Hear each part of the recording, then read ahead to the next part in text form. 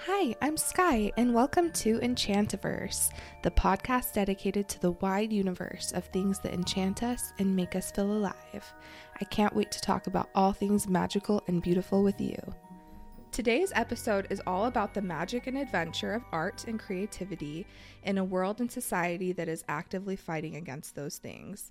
Joining me today are my two wonderful friends, Ashley Dow and Chloe Barrie.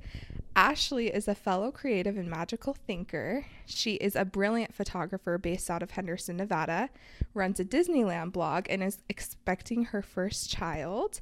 And Chloe is an incredible artist and creative with a wide variety of talents who works with many different mediums. She's studying 3D modeling for animation, working on creating an independent video game, and starting a studio surrounding that. She runs the local Renaissance Fair and Pirate Fest, and on top of that has 3 beautiful children. So I hope from their intros that you can get a glimpse that these two are stunning creative minds, because they are, and they're also amazing friends that I just love to death. So hi, guys. Hey. Hey. I'm so happy and excited that you two could join me today for this conversation. So I feel like this was really an important conversation to have with a group of young women, because I feel like as women, we're faced with this like unique set of challenges that come with a very large amount of physical and mental and emotional labor. And I feel like often that labor leads to exhaustion, and then oftentimes leads to burnout and feelings of lack of fulfillment and joy in life. And I think this can be super difficult and draining for everybody, but especially for women. I feel like the circumstances surrounding what we have to do every day are unique. It's really easy to sort of lose the aspects of yourself that you enjoy and feel like maybe your art and creativity just aren't worth the time or the effort if they're not producing XYZ, whether that's like financial gain, whether it's notoriety, awards, or attention. And then upon experiencing those things, I've personally come to realize that I've allowed like the grown-up world into my special creativity, like Neverland kind of world of creativity. And I feel like it's caused me to look at my art and creativity through more of, quote, like grown-up eyes, and then judge it in ways that are firstly not really productive or fair, and then also for something that I feel like creativity and inspiration were never really intended to be.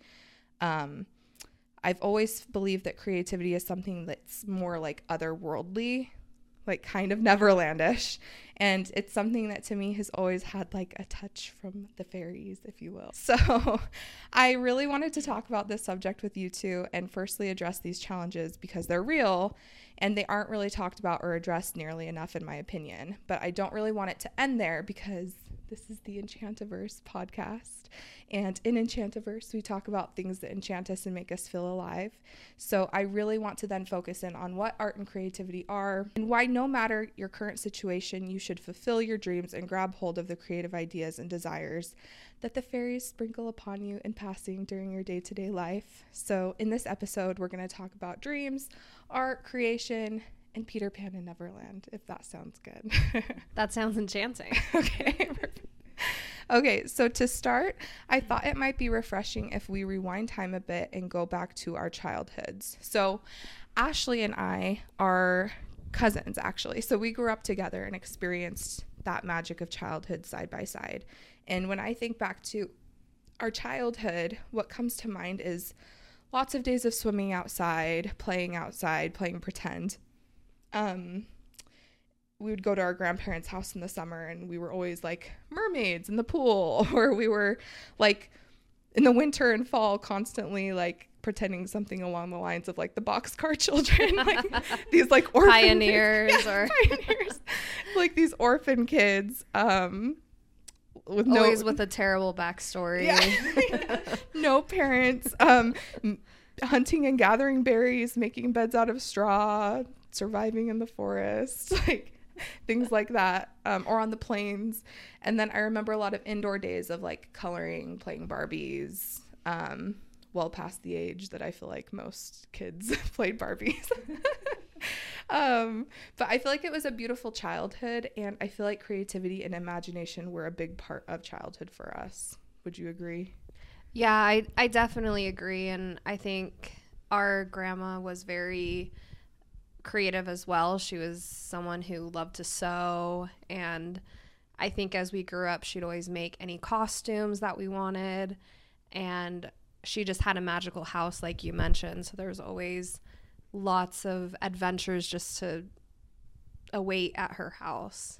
Yeah. And I feel like most of our games were surrounding like this aspect of imagination. It's very, very play focused, imaginative. Yeah, I think they were inspired a lot on fairy tales and Yeah. the things that we were reading at the time. Like you mentioned, the boxcar children. Yeah. The boxcar children probably came from that. Or like Little House on the Prairie. Yes, yes. So I think it was really inspired by what we grew up reading or True. Yeah. Disney or something in that. Or like we would pretend to be witches a lot. Like we read Harry Potter. It was just fun. Yeah. Chloe, did you have a similar experience? Was imagination a big part of your childhood, and what did that look like for you? So I have to say imagination was my childhood. Yeah. So my family moved around a lot when I was, like under middle school age. So I didn't have a lot of friends, but I had a lot, like my younger siblings. I'm the oldest of 6. Yeah. So for us, it was a built-in friend group, and we always were imagining something. Anytime we went to like a family member's house, I remember specifically my grandma, we used to like, me and my cousins, we used to like play pretend that my grandma was a fairy because she had her own little garden and grew the most beautiful flowers. And anything, I swear, any plant she touched just seemed to flourish. Oh, I love that. That she took care of. And she had all these wonderful books about like the art of flower fairies and all these lovely books, like especially like the Cecil Mary Barker series. Yes. Yeah.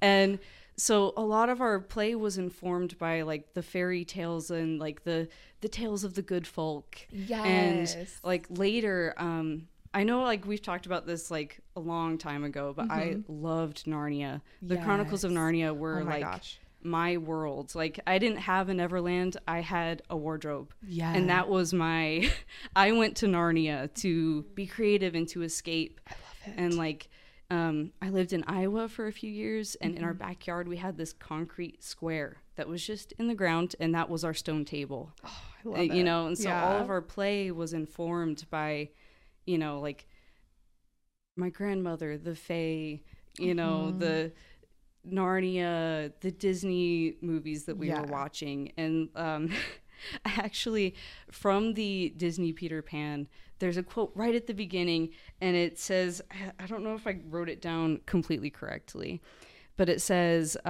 Wendy, the eldest, not only believed she was the ultimate authority on his tales and adventures, talking about Peter Pan, and that was me. That was like, I was the one that was the ringleader. I was the one that was, setting the scene for my siblings. At night, I would tell them stories that, I just made up because that's what I like to do, and that's how my mind worked. So like looking back now, I was the Wendy. Right.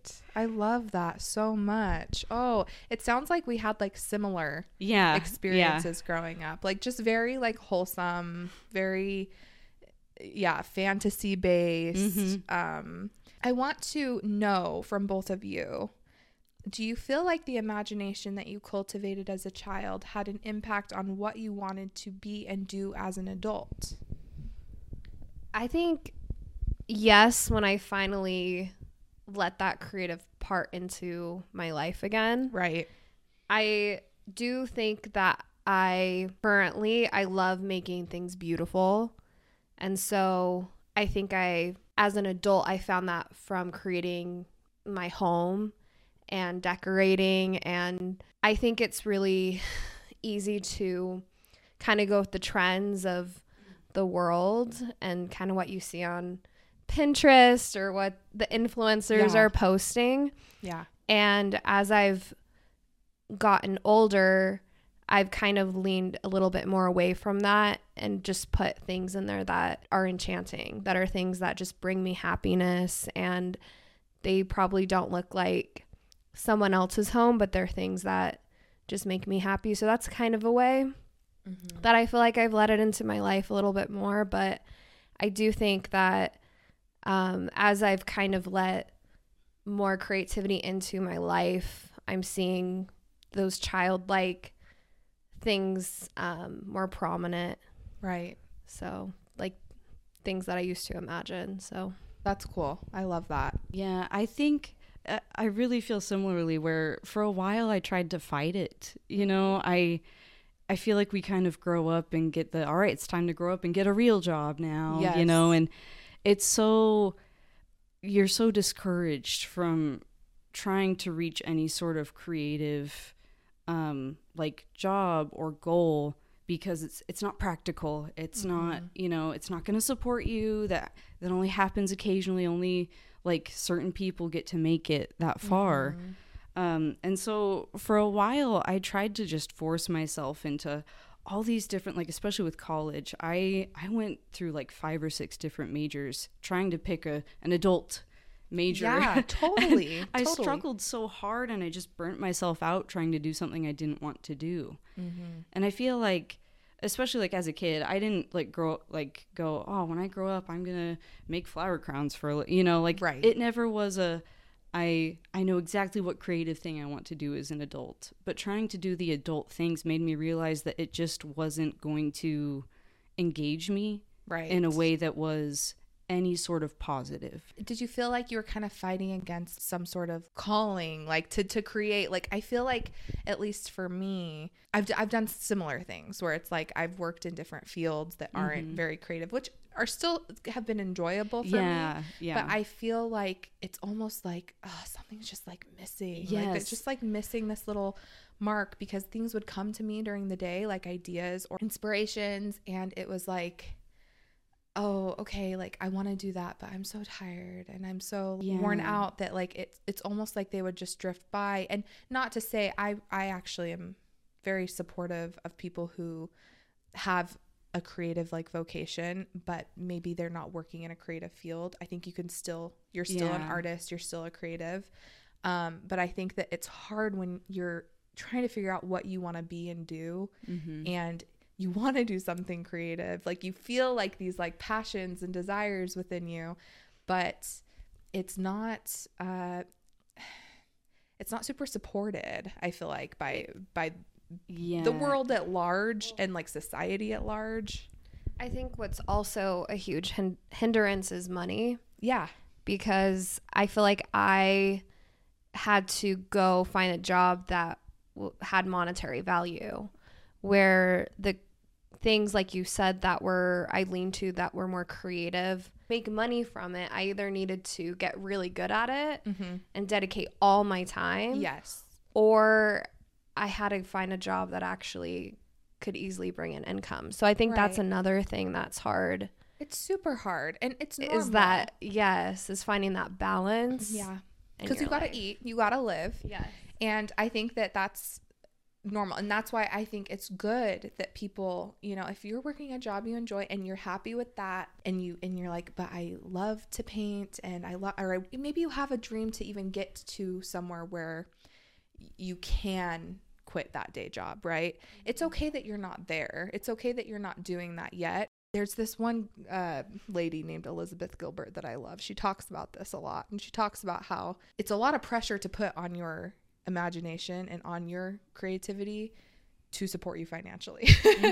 Like that's a lot of pressure to put on something that's like a beautiful part of your life that you want to enjoy. And it's okay. You know, it's totally possible to do that, but for some people, maybe they're not ready to do that yet, and that's fine too.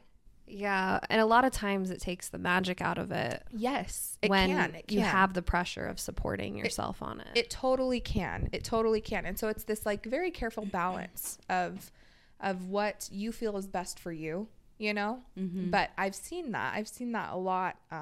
Yeah. I know I experienced, like I used to work in the medical field, and that's what I thought I wanted to do. Yeah. And literally every single day I found myself at my desk typing my notes going, I wish I was somewhere else. Yes. And it wasn't just I'm bored, you know, work was hard today, you know, it sucked, I just want to go home. It was like my body ached to be doing something else, you know? And it's one of those, like, I I wish I could have had like the, I guess, discipline to keep going. And, you know, but it's one of those, like, it genuinely was affecting me so deeply that I struggled at work doing what I thought I loved. Right.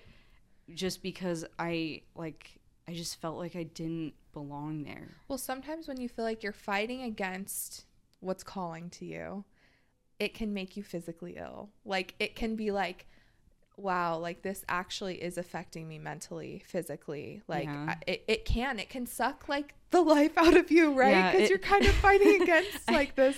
I was talking to my husband about something similar to that, and I was like, I feel like I was Zuko, during the episodes where he switches sides finally, and he gets so ill that he can't get up off the floor, and his uncle's taking care of him. I was like, that was me for a while.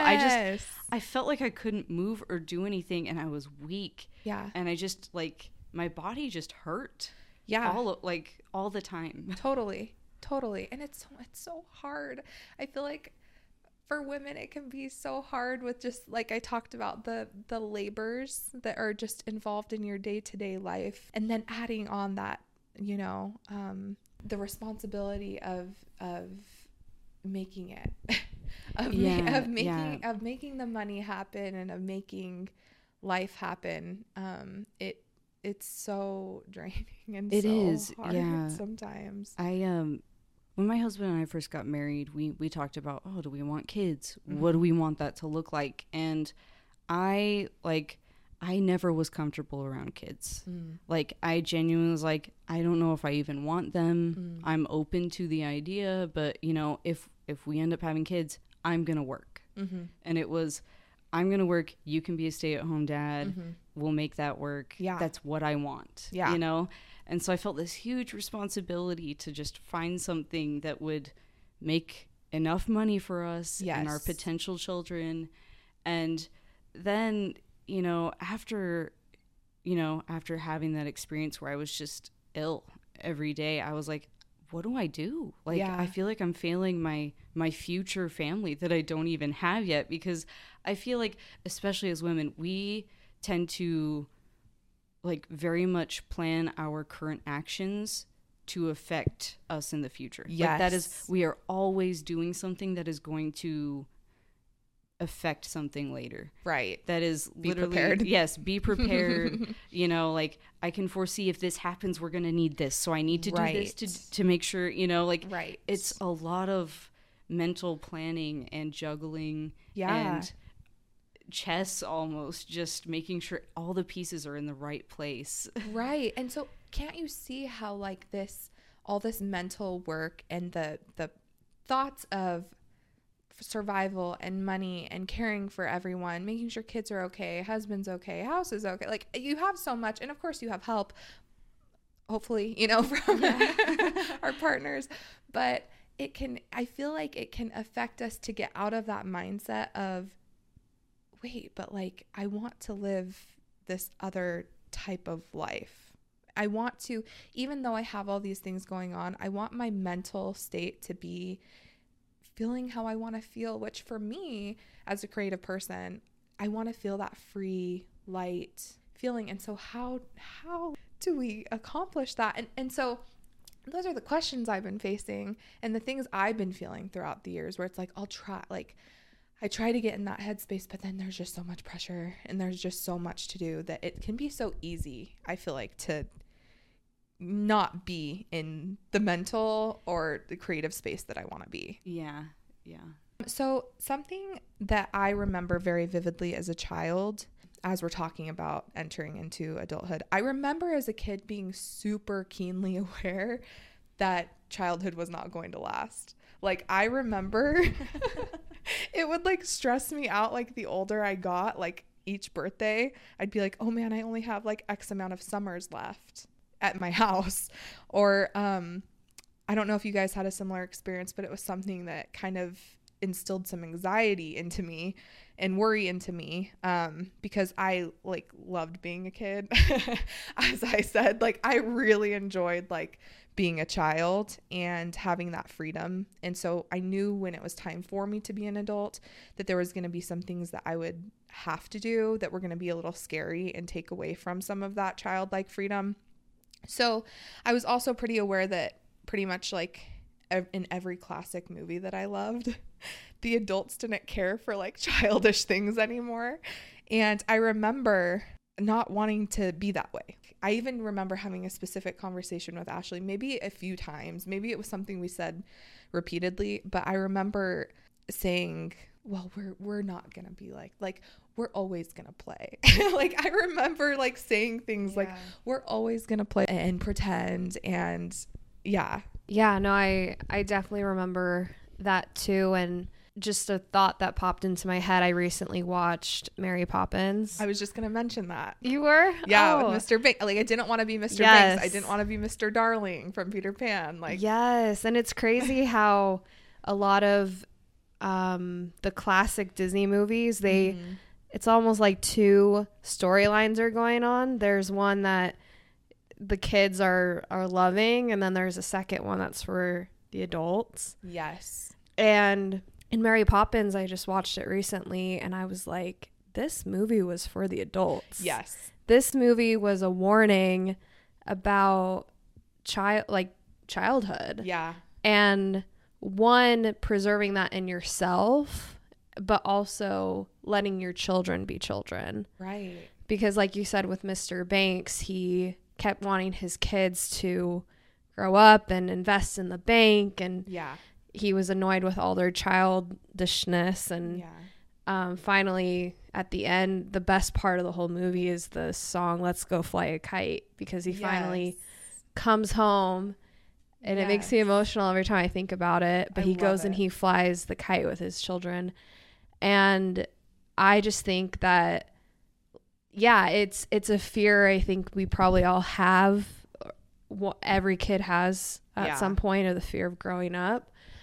But I think there's a beautiful message in Mary Poppins of, well, like, you're going to grow up, but you don't have to necessarily let go of the things that made your life magical. Totally. To begin with. And I feel like I was so aware of that. And I remember just being like, I don't want to like let my dreams go. Like, I don't want to stop feeling like a kid. There's like a funny line from Peter Pan where he talks about it's the book version, and it's like, I think it's like the first line almost, and he says, all children except one grow up. They soon know that they will grow up. And the way that Wendy knew was this: one day when she was 2 years old, she was playing in the garden, and she plucked another flower and ran with it to her mother. I suppose she must have looked rather delightful, for Mrs. Darling put her hand to her heart and cried, "Oh, why can't you remain like this forever?" This was all that passed between them on the subject. But henceforth Wendy knew that she must grow up. You always know after you are 2. 2 is the beginning of the end. I love that. I thought it was so funny. 2 is the beginning of the end. Yes. I thought it was so funny, but I remember when I read it for the first time, it brought back so many memories of myself as a child not wanting to grow up, but knowing I was going to. So Ashley, do you feel like you experienced that? Yeah, I definitely did. You're referring to the fear of growing up? Yeah, and just us being like, we're not going to, like, we're gonna always be fun. We're gonna always I think it, like you said in the beginning, we had such a magical childhood. I think it's hard, and we were blessed to have a magical childhood, because some people need imagination and creativity to get out of a bad childhood. But luckily our reality was we did have a fairly beautiful childhood. And I think we did have the consciousness of even just observing adults, and we're out in the backyard playing mermaids and fairies and olden days and etc. But there's no adults playing with us. You realize that it's us kids in the backyard doing those kinds of things. And so it's hard to imagine in that time period ever losing that. Totally. What about you, Chloe? So I've experienced both sides of the coin here, where, like, for a very long time in my childhood, it was, I don't ever want to grow up. This is where I want to stay. And then I kind of got hit with like a sudden just anxiety of, well, I have to grow up. Yeah. And that means that I have to do something. Yes. You know, like, I feel like, especially like I think I was in middle school when this happened. And I just suddenly was like, I was very stressed out and I was very anxious. And like a big thing for me was like, I used like Narnia as my escape mentally for a long time. And suddenly it became painful for me to try and escape there because I wasn't there. Yeah. And I could never be there. And I was faced with the reality that I am here. Yeah. And I'm stuck here. Yeah. And I have all these beautiful worlds that I can visit in my head, but I'm never going to be there. Yeah. And so I guess I have to give up and I have to just figure something else out. And, you know, it was, I call it my stair moment because at my grandma's house, it was like one of those older, you know, like kind of a mobile home type layout. And then they added on a couple rooms, and these added on rooms had a step down into them. And so that's where all the adults would talk. They would talk in that lowered living room on the couches, and the stair that goes into that room was where all the kids that were too old to play sat. Oh. And so that was my stair moment where the next time, I remember it so clearly, the next time I went to my grandma's house, I sat on the stair. Oh. And I didn't play. And I couldn't play anymore. I felt like I couldn't. And it was so, like, looking back on it now, I wish, like, somebody could have noticed and told me, it's okay. You don't have to worry so young about it. And, you know, like, it's good to be thoughtful about the future. Totally. You know, but it's not good to be so consumed by the anxiety of it that you can't experience any other kind of reality. Yeah. You know, you can't experience that creativity or imagination.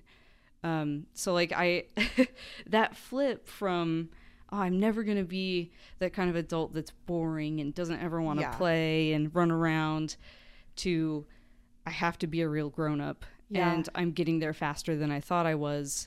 And now I feel like just before having kids, I kind of flipped back to that. And then having kids kind of has put me in the middle now, where I want to be that adult so badly, but it is so hard to figure out how to do that when you have, you know, you have little people that are on that side of the coin running around, and you have to be the one responsible for them. Yeah. And it's a beautiful balance, you know, to try and figure out. It's a journey to try and figure out. Yeah. I think the goal is to just not let ourselves get that hardened shell over our over our mind and our heart of like how we want to feel and where we want to be mentally, and what we even want to do with the time that we have to express that creativity, right? I talked to one of our mutual friends, Callie. She's amazing. Yes, she is. I had kind of talked to her about some of this and how I was like, I want to be a fun mom, you know, I want to be so cool, I want to do all this stuff. And she was just kind of like, yeah, I know what you mean. And I told her about, you know, how I used to read books so much, and I couldn't read books. I had to stop reading books. I could not read them for almost 10 years. Yeah. I could not pick up a book and read it. It hurt me. Yeah. And she was like, well, you know, I'm in this book club if you want to join. And literally, like, being just invited by another adult to do something that I, like, was painful for me because of that loss of childhood that happened with it, like, it opened me up so, like, quickly. Like, it was so much faster than I thought it would be, where, like, I was able to read and enjoy a book for the first time in 10 years. You felt like it was like the catalyst of having another adult give you that permission slip to like it was that permission, you know, interesting to flip that coin back over. And then, you know, like, and that happened right as I started having children, and you know, like, she had children around the same age as mine, so it was really eye-opening for me, you know, that I could finally start to flip that coin back over, and I could start to enjoy the things that I used to live in, basically, you know? Yeah. It's interesting. I've found that too, where years go by of trying so hard to accomplish something. For me, it was like college was kind of that way, where I'm in school and it's so long and it's so hard and I'm working the whole time and I'm married now and there's so many new dynamics in my life that I'm trying to figure out and be good at, because like I do have that in me where I want to be good. Like I want to be proficient and like and excellent at like what I do, right? And that can just kind of over time, without you wanting to or realizing it, like create this sort of hustle mindset, which I don't believe that hustling is a bad thing at all. But when it's everything, that you're a hustler, like that's what I do. I give everything to my responsibilities, which again, responsibilities are totally normal, totally fine. We all have them. But when you're not giving room for those imaginative things you enjoy, it kind of, before you know it, you're kind of a little mini Mr. Banks. Whether you're not to his level or not, you're kind of still like, you're not thinking about the things you love and enjoy so much. You're thinking about this like societal expectation and maybe even your own internal adult expectation of yourself, right? That wasn't there when you set out doing what you're doing.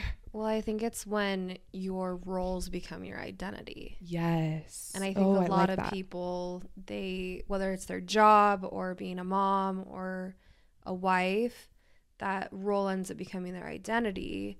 Where I think when you're a child, your hobbies and your interests and your imagination and all those kinds of things kind of end up being more about your identity because you don't have as many roles. Right. So I think we your cling role to is that. being a child. Right. Yes. Your role is I'm the one who's learning. I'm the one who's growing. I'm the one who's exploring. And yeah, that's really interesting. Yeah, that reminds me of like in Peter Pan, you know, we see Mr. Darling. You know, they start to describe them at the beginning of the Disney movie, and it's, you know, like Mrs. Darling thought that, you know, Peter Pan was the spirit of youth, and Mr. Darling was much more practical. And we see him like throughout the movie, he's like, you know, like my job is my life. You know, I'm not a very good father, but that's not my job. So that's their job, you know. And at the end of the movie, we see him flip that coin and go, wait, I've seen this before. I remember being a child and I know what it's like. And you can see him start to think and start to change and soften through it. Yes. You know? That's the best part. That's the best ending. That's the best ending of Peter Pan is, and I think that's why that story touches our hearts as adults, because we see ourselves, like you said, in Mr. Darling or Mr. Banks, and when you get that glimpse of that's how it was, that's how I used to be, and there's like a freedom that comes with that. So there is, and I feel like it's a freedom we should be giving ourselves daily. Like it's not just like I had this realization and then I went back to, you know, I don't know, it's something that's like an everyday, no, like I'm a person too. I'm someone who like enjoys things, and like, oh my gosh, it's okay for me to enjoy things still. Oh my gosh, it's okay for me to explore things and not have to have any outcome from that. Like that's a really important, I think, discovery to make within ourselves, and one that is just not, I never hear people talk about it. I never hear people talk about how it's like, okay, I see so many videos. This is how to make X amount of money a month as an artist. Guess what? Like, what if I've tried all those things and like I'm not doing it, or I don't have enough time? Okay, I guess it's not like worth my time to like put loses effort into value. Yeah, like now no one cares, or now like I can't, if I talk about it with people, they're gonna be asking me, you know, right, how much money are you making with that? How, like, well, what are you doing like with that? And what if the answer is I'm just enjoying it, like I'm just doing it?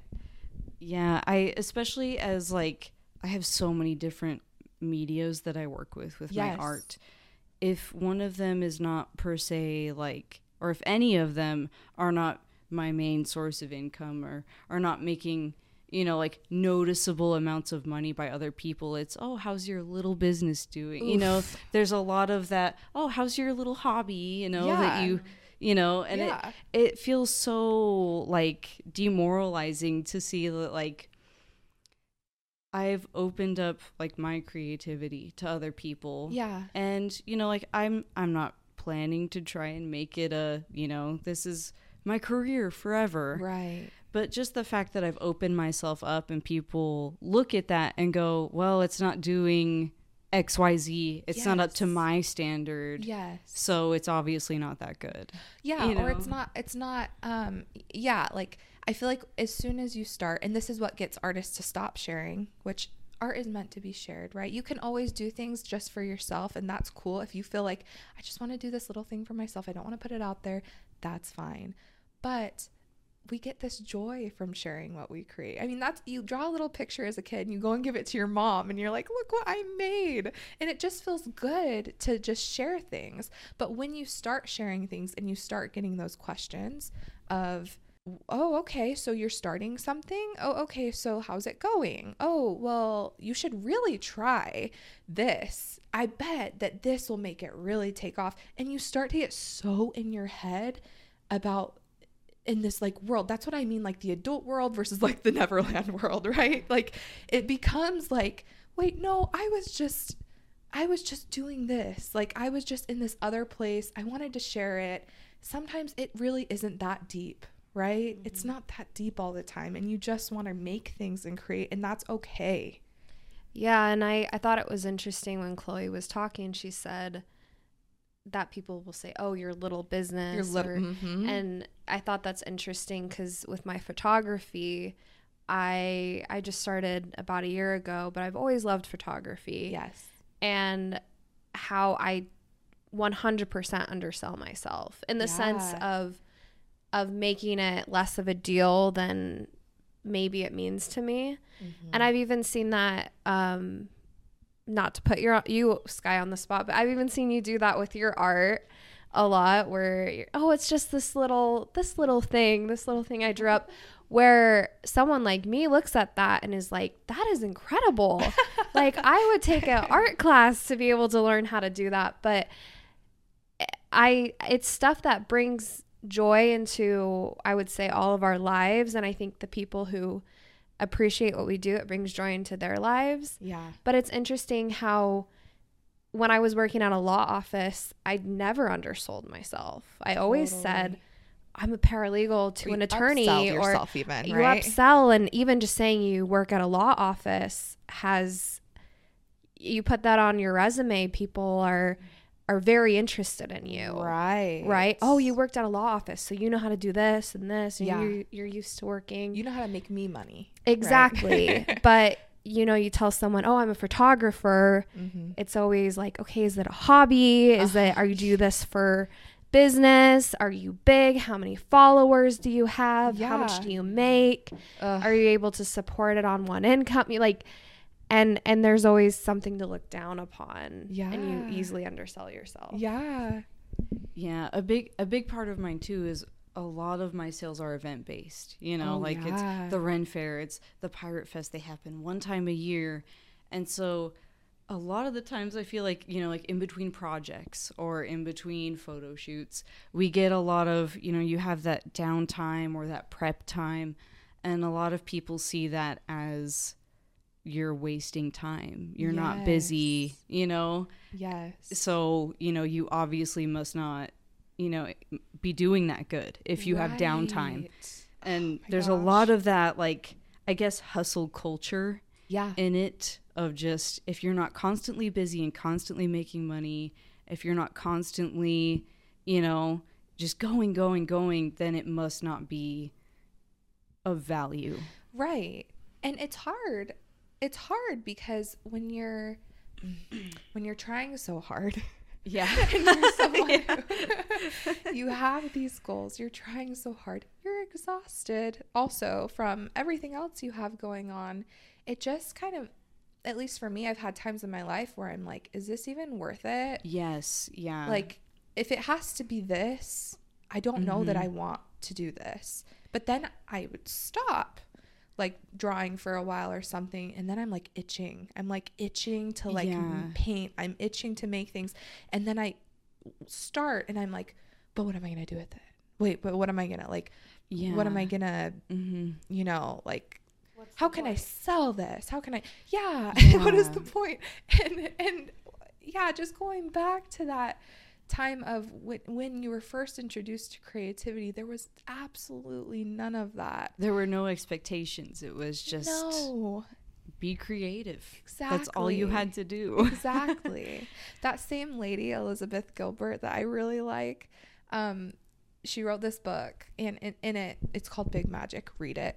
She talked about how like she had interviewed this guy who was like a singer who put a lot of pressure on himself to have the best music, right? Like to be the best. And that he basically, it took him down some dark roads, and he kind of became that tortured artist, you know, that we see a lot. And I think he was like looking at his kids out playing one day and kind of remembered what things were like. And one little comment that he made, I think this was the same story, where he said, you know, I realized like it's not really that deep. Like, what is music? It's something nice that like people enjoy. They enjoy that song and then they go about their day. Like, what is, and so it made me question, like, what is a painting? It's something nice for someone to look at for a second and then they go about their day. It doesn't have to change the world, right? It doesn't have to have some, I mean, it's great when people are artists and their art has some activism element, or it has something that really, sometimes it speaks to a broad amount of people and it changes people, right? But most of the time it's, as Elizabeth Gilbert says, it's like jewelry for the mind. Like it's like just a nice thing that someone can enjoy, and it doesn't have to have like, you're not Atlas shrugged, right? Like you're not like holding the world on your shoulders with your art. Like you're just making things. And and kind of when you get into that mindset, and when you get into that like letting go of this has to be amazing, this has to change the world, it just becomes more enjoyable, I think, for people too. Yeah, they kind of, the pressure's off of them to be changed by your art, right? Kind of two things off of that. So one, I'm a drummer in a band, you know? And I forgot to mention also Chloe's an amazing musician and singer. Thanks. On top of being a drummer in a band. Yes, she's incredible. I you know, and so we're starting to like write our own music, and you know, we're kind of getting into it, and we kind of were like roadblocking ourselves with we have to be the best, we have to write the best music and be the best at what we do. And finally one of our members was like, why? And we kind of all just sat there and we're like, I don't know, you know. and he was just like, we don't have to be the best, we just have to make it enjoyable, right? You know, like, right, it's one of those, like, you know, not every song that you listen to is the best song you've ever heard. Totally. But how many times have you listened to the same song over and over and over again just because it's enjoyable? Yeah, it was just, you know, it's just nice. It's just fun. It's nice. It's something you fun. Enjoyed. And then kind of on the flip side of that, you know, I feel like I've seen a really weird influx of comics recently that are people going to art galleries and going, why isn't it changing me? I don't get it, you know? And I feel like there's like, as creatives, we get a lot of people that, you know, maybe comment on our art and go, well, I don't get it. Yeah, totally. You know, there's this big expectation of, if you're an artist and somebody witnesses that art, it has to be life-changing. It has to have a meaning for them, and it has to, you know, like, it has to be this big grand thing. Yeah. When really it's just, I like making that. Yeah. And I want to make more of it. I drew it, and here you are. And you know, this, like, here you go. I'd like to offer it to you if you'd like it. You know, it doesn't have to be a, you know, like, I make flower crowns. It doesn't have to be that is the best flower crown I've ever seen, and it is the only thing I'll ever wear on my head. Right, it's just, right. the flowers were pretty, and I put them on a crown. Yeah. And I wear it on my head sometimes. You know, it's not that deep. Yes, you know, totally. it's Totally. I've definitely felt that in photography because it's an overly saturated field and there's so much competition. Yeah. And I have had experiences recently where someone didn't like what I produced and it was so debilitating. And I'll be honest, I haven't shot for like a month because I was so paralyzed by it. Yeah. And it kind of took the love and the magic out. And it's so funny because my husband reminds me, he's like, that was one experience out of 30. Yes. Right? Like 30 other people are singing you praises and seeked you out based on your style. Something I realized when I was doing that photo shoot is she was trying to like pose her family and she was trying to recreate another photo shoot. She didn't really easily, like from the time I was with her, I realized, oh, she didn't really want me for me. Right. Right. And so I think you just have to, with whatever you're creating, realize that you're not gonna, like Chloe was saying, you're not gonna please everyone. You were saying you're not gonna change the world, but there might be one person who gets it and gets you and appreciates and values what you've created and what you love. And I think that one person should be magnified over the 100 that don't. Yes. You know? So totally. 100%.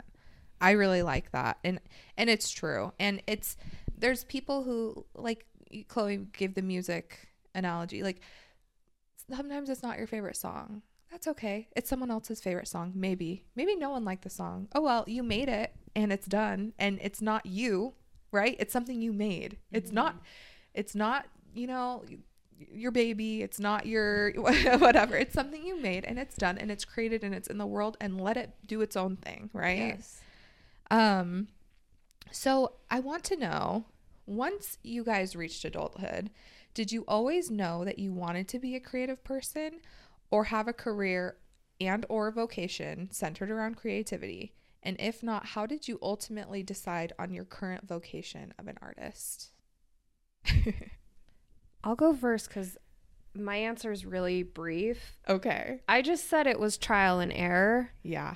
And I mentioned how when I was thinking of this question, I was thinking more of the monetary value. Once you get older, you need something that supports you. Yeah.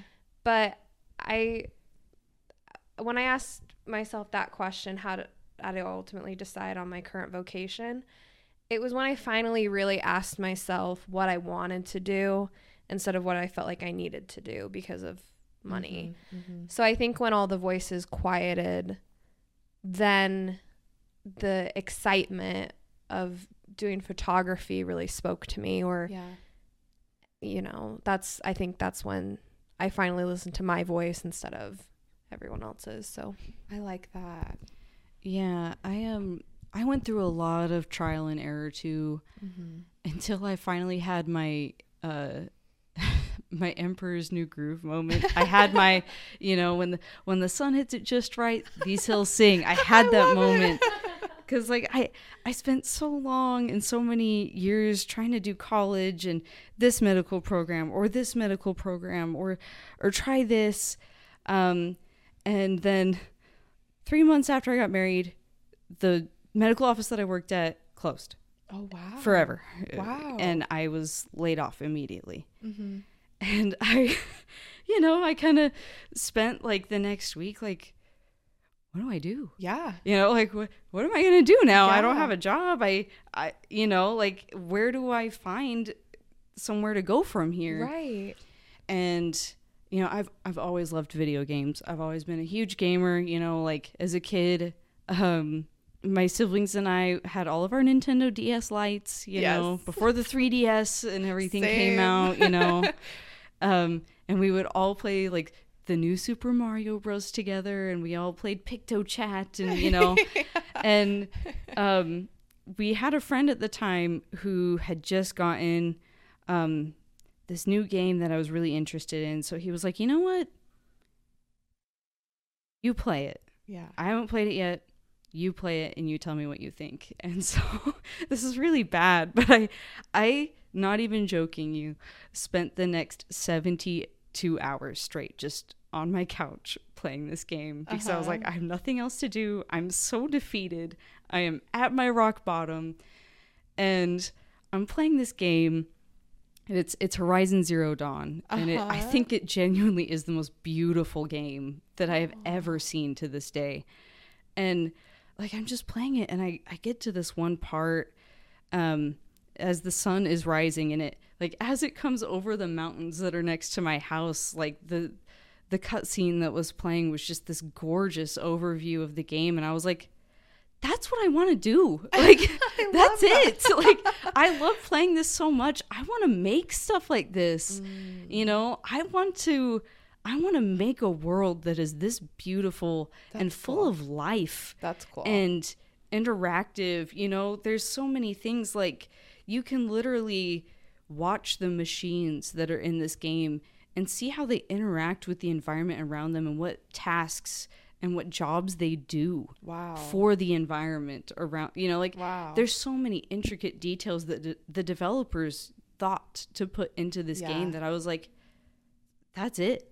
That's cool. That's what I want to do. I want to make this, you know, like, so it was, you know, like, I felt like I had glimpses of that before, you know, like, I play a lot of D&D. I was a dungeon master for several groups, and every single time I'd create this new world and a new pantheon of gods that, you know, the players could worship or, I love it. You know, spite. And I always was just like, this is fun. This is exciting. I feel like I'm living through this. Or, you know, like, watching, like, my favorite movies, I'd always be like, I want to make something like that. That would be cool. Right. But it never clicked until I had my Those Hills Sing, you know, kind of moment. Yes, I really like that. I feel similarly to you, where, like, I always wanted to, and I felt like I had even moments of clarity of, like, I want to do that. Like, I remember looking through, it was the first, like, art of book that I didn't even know what an art of book was, but I had asked my mom and dad to get me The Hobbit for Christmas, and they got me the art of the Hobbit movie, which is not the same. But I opened it up. I was like, this is amazing. Like, it showed how they made it. And I saw all the drawings of, like, how they did the characters and stuff. And I was like, oh, like, that's a job. Like, someone draws every character in every movie. And whoa, like, that's super cool. That's actually what I started out wanting to do when I went to school. Anyway, I love that idea of just, like, wanting to make the world, wanting to create that. I love that you had that moment, literal the hills. Yes. I know that both of you guys attended college.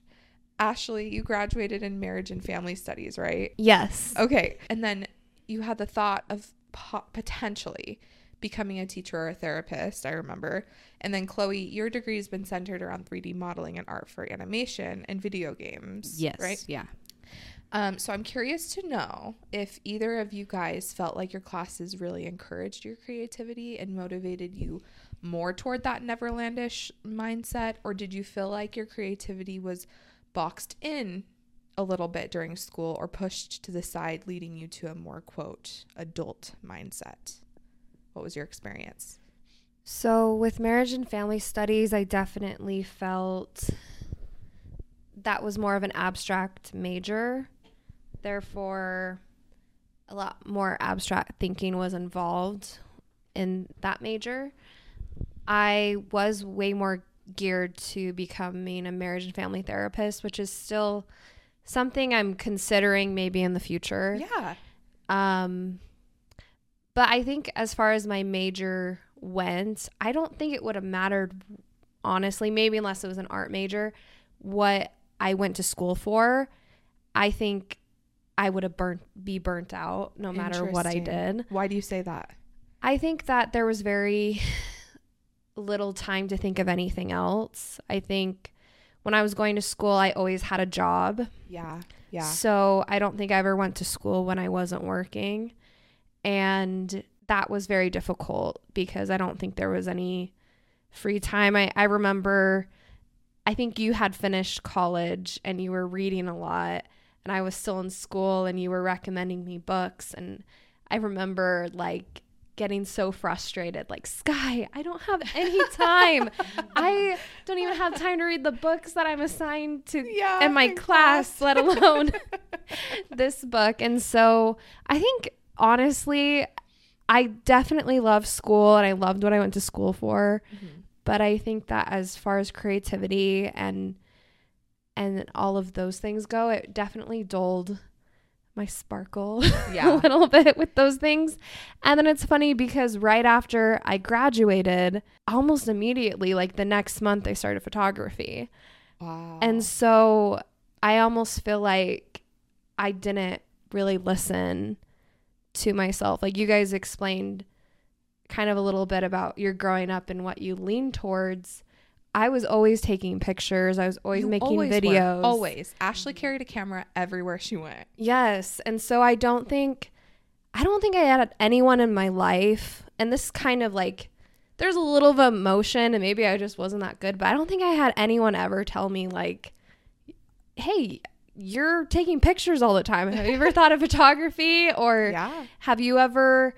I would make movies and videos for my parents. I don't think I ever had anyone even talk to me that was an option. Like recognize that the two and two could go together. Yeah, it wasn't until I got married and I graduated and I didn't really want to do what I went to school for that my husband was like, well, you know, I was thinking of doing nail school, or I was thinking of, you know, then photography got brought up, and I was like, oh my gosh, I love photography. Right. I love taking pictures. So that's so anyway, I thought it was interesting that I went through 4 or 5 years of schooling, and then the next month I ended up finding what I truly got excited to do. Wow, that's so interesting. Yeah. What's funny is I thought about doing nail school too at one point. Yeah. I totally was like, I might as well do something. You know? But like, important bit of backstory to my current college experience is that I had already had twins before I started college for what I wanted to do. Right. And looking back now, I was insane, and I don't know why anyone let me do that. But a lot of like, I'm going almost to a trade school, basically, to learn how to do the art side of video games. And that's, you know, concepting, that's the modeling, the rigging, the animation, textures, you know, just anything that goes into what a game looks like is what I was learning. Yeah. And so, you know, the first few classes were kind of just introductions to how it all works. And we had a class called creative presentation, and it was just all about, you know, like in this industry, you know, you have to learn how to present yourself. And it's not one of those like you have to be presentable all the time. It's just, you know, there's a lot of people going into this field now. And so, you know, it's kind of like taking a resume writing class almost, you know. And so for our project, it was, you know, pretend you're 5 years in the future. You are presenting yourself to an interviewer, to your boss for a project, to something, you know. Make it. Yeah. Pretend you're there. Pretend you're there already and do it, you know. And so I was like, well, I want to make video games. I guess I'll pretend I'm presenting at E3, which is a huge video games conference. It's where they announce all the, you know, all the new games that are coming out, all the latest tech, you know, it's really big. Yeah. And so I made this fake trailer for a game and made it all dramatic, you know, and then made a presentation about like, I was the art director for it. Wow. Look at my art. Right. And my teacher, he graded all of these individually and did like a call with each student to, you know, go over it with them and give feedback. Sure. And I don't think I'll ever forget this for the rest of my life. But he literally opened and he said, when your game comes out, please tell me. I will be the first to buy it. Oh, like he was like, this was the coolest presentation I think I've ever seen. I want to see you at E3. I want to see you there. You know, and this teacher was just one of those that was like, this is amazing. Your ideas are amazing. And, you know, to every student, and it was incredible. Oh, I love that. And so I feel like the first few classes were just really like, yes, this is how this works. Your ideas are important. Yeah. And then we got into the technical stuff, and I feel like a lot of the teachers that they got for them were used to being they weren't in video game fields. So like my 3D modeling class per se was taught by a industrial modeler. Yeah. So he modeled molds and prints for industrial like production. Yeah. So everything he made had to be perfect to the millimeter. Mm-hmm. And that's how he graded the class. Wow. So while I knew I needed to be technical, he would give us a rubric and then grade us above what the rubric stated. I've had that before. Yeah. Mm-hmm. And so I feel like that just kept happening more and more and more. And then at one point there was a teacher that said, what we expect of you is far above industry standards. You won't need to do this, like this specific thing, this process, but we're expecting it of you here. And it was like, it felt very stifling to me because like, I understand that in order to like, you know, I'm going to want to do things better than industry standard to show off my skills and to practice and to be better. Yeah. But it was one of those like, they came out right and were just like, this is so like this far above. And it is like, there is no way that you would ever do this much work. And I was like, then why are we doing it? You know, like, why am I struggling in this class so hard for what like, according to you and your experience, like leagues above what I'm going to be doing, you know? What am I doing? And then like, on top of that too, I feel like, college is not built for parents. Oh, it's no. not. Oh, heavens, no. And there was a really big attitude, especially getting into the more intensive classes of like, if you're not stressed, if you're not losing sleep, if you're not, you know, if every second of your day is not consumed by this class, you shouldn't be here. Right. And it wasn't really even a competitive type of thing. It was really just like I don't know, like there were a few teachers that were like, if you're not sure you should be here, you shouldn't be here. Yeah. Kind of, you know, and I was like, that's just not, you know, like, I think I should be here. Yeah. But, you know, there's a difference between, you know, like I'm going to school part-time and you're expecting 40 plus hours of work from a project a week. Yeah.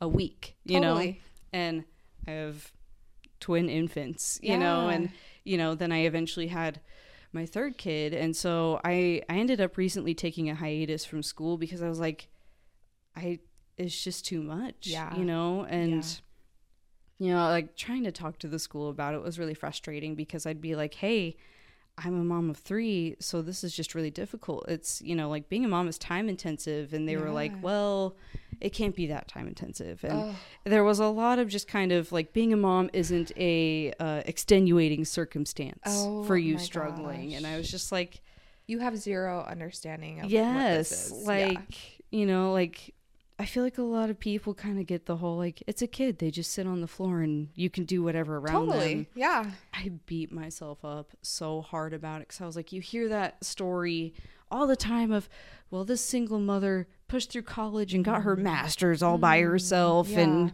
you know, like graduated with a perfect GPA and all these honors. And I'm like, I suck. Like, you know, like, I know what you it mean, was just that feeling of just like, I have failed so hard. Yeah. Because I guess, you know, like, I don't understand why I'm struggling when so many other people haven't. I was just going to say super quick, we need to stop that, like, bragging about who can do more as a mom. Or I remember I was really struggling with a deadline with my photography, and I was reaching out to a community about it. And, like, the first comment was, I don't know why you're struggling with this. I have 5 kids. Oh my gosh. And I can deliver a gallery in like a week or something like that. And I went onto her page and all her photos were terrible, but I was like, okay, that made me feel a little better. But I don't know why people feel the need to brag about going to school with their masters with their kids. It's very difficult. That's probably why they need to brag, but it's not helping anybody. No, it doesn't help anybody, and it's debilitating. It becomes it turns your goals into something not only that you already are feeling is unreachable, but then it's like, wow, something must, like you said, something must be wrong with me. Like, because I can't handle this. Yes. Yeah. And like, after like setting up this hiatus, I'm going to take like 6 months off, and I like had a bit of a breakdown because I was like, I can't do it. Like, I failed. And, like this sucks. And I can't believe that I'm like, I totally flunked out of school, which I didn't. I decided to take a break because that's what I needed. Yes. But there's just that mindset of if you don't finish it, the way that everyone else expects you to, that you failed or have somehow, like done awfully. And talking to my husband about it, there were lots of tears, and he went, you realize you weren't just being a mom and doing school at the same time. And I was like, what do you, that's like all I did. And he was like, you were running 2 small businesses. Yeah. You were also, and he just started listing off all the other things that have happened and that we've been dealing with and that I've, and I was like, oh, yeah, that kind of is a lot, isn't it? It sure is. I feel like, especially as mothers, we so often go, why can't I just do this? Yeah. It's the one thing, and it's not the one thing. Yeah. You're doing so many other things at the same time. Doing so many other things. Yeah. Every mom is carrying a haystack. Oh, yeah. And some of them are manifesting physically. Some of them are manifesting mentally. Yeah. Right? Like it's so important to realize the labor that goes into all of the things you have going on in your life. And just because it's not something that even someone sees doesn't mean that there's not like thought and effort that's behind all the things you're trying to accomplish within your day. Yeah. Like, and another thing he talked about was he's also in school. At the same school, having the same expectations of better than industry quality work in half the time. Yeah. So there's a lot of I feel like we so often downplay what we do to the point where we're like, why can't we, why can't I do this one thing when it's not the one thing? It's that one thing on top of this and that and the other and something that popped up last week, and everyone's combination of things looks different. Yes. And so someone can be like, well, I have 5 kids and can do this, and okay, that's great for you, but maybe her combination of things obviously is different than your combination of things. Do you guys feel like there was pressures that came with your schooling that started to let fears control your art and creativity? Well, yeah, going back to that, like you have to make it perfect. It was so hard because I was making things in the art style that I knew I wasn't going to be using. Totally. I was not allowed to, ever explore that art style in any of my classes, and like I talked to a few of my teachers about that and they were like, yeah, we get that, but this is my class and this is what I want you to do. Yeah. And I get that, like, you understand all sides of it. Yeah, it's one of those, like, I get it. I know. But it was very frustrating and very stifling. Yeah. Creativity-wise to, like, I felt like I basically went from working in a medical office where, I was just doing what someone told me to do all day. Yeah. To working in the field I wanted to with the same exact thing happening. Yeah. I obviously, again, my major is marriage and family studies, but I think more of the fear was the lack of time to create. Yeah. So I actually felt like because when I was in high school, I took art classes. And when I started college, there wasn't really any art classes that were available for my major. Yeah. And I think the fear that I felt was I kind of lost a lot of my creative outlets. Yeah. So I love to paint. I love to draw. I think me and you are very similar growing up. But I think since I went to college and I didn't go specifically for art, I lost kind of part of that in me that was, I think, really cool. And I don't think I would have ever developed to the way that you're doing now. But I think that since my time was really controlled in college and I didn't really have time to be creative and I wasn't doing a class that was allowing me to be creative, I did lose parts of me that I liked. Do you feel like you lost like the ability to claim yourself as like a creative person? Definitely. I definitely think that, because that wasn't where my focus was at the time. So. Yeah. And because I feel like when you're in school, you're so put into the box of what you're going to be, right? Like, I'm going to go be a marriage and family therapist. And that means this, and this. It does not mean want to go and like explore with my camera, and like it doesn't give you that like, and granted, I guess you could have chosen photography, but I think just society in general, because we set it up to be, I'm picking this to go be, we stop giving ourselves permission to be look at ourselves as a holistic person, right? Yes. You lose your personhood we don't create a society that values that in people. And like we said, we're focused on what we're going to become and these vocations that earn money. So I think we're not creating an environment that, we were talking about this the other day. When you're a kid, the best thing you can say to a kid is to be creative and imagine. But we don't do that when we're adults. Yeah. And I had this thought as you guys were talking that it's kind of funny because we're all relatively the same age. We're kind of in our later 20s. Yeah. And what's interesting is we're kind of in a rediscovery era, We are. as you could say, where we're rediscovering parts of ourselves that we enjoyed in childhood, but we're rediscovering them in a way that's serving us today. And it's kind of like, how can I still be an adult but live the life I want, right? Yeah, I felt kind of the opposite of you did, where like being a mom going into college for what I wanted to do felt like, there's kind of this expectation, I feel like, for mothers, where it's just, if you're a mother, you're a stay-at-home mom and you love your kids and you don't want to do anything else. Yeah. And so going into school like that was really hard because, then you have the college mindset of this is what you are now and you're nothing else, and you don't have the time or the the space for anything else. And it was so hard trying to balance those almost warring, totally, like, I guess, roles because you have that I had. Yeah, you have on one hand, you should just want to be a mom. That's it. And then you have on the other hand, you should just want to be a 3D modeler, and that's your life. That's all you aspire to be. Totally.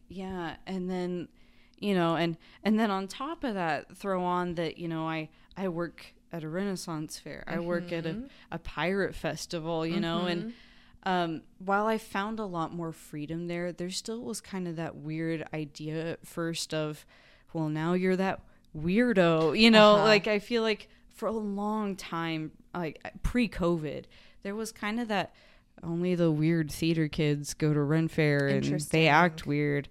But it like vending the past 2 years has kind of opened my eyes, especially given how a lot of the vendors that have been there for decades now act and interact, where it's a lot of them are parents.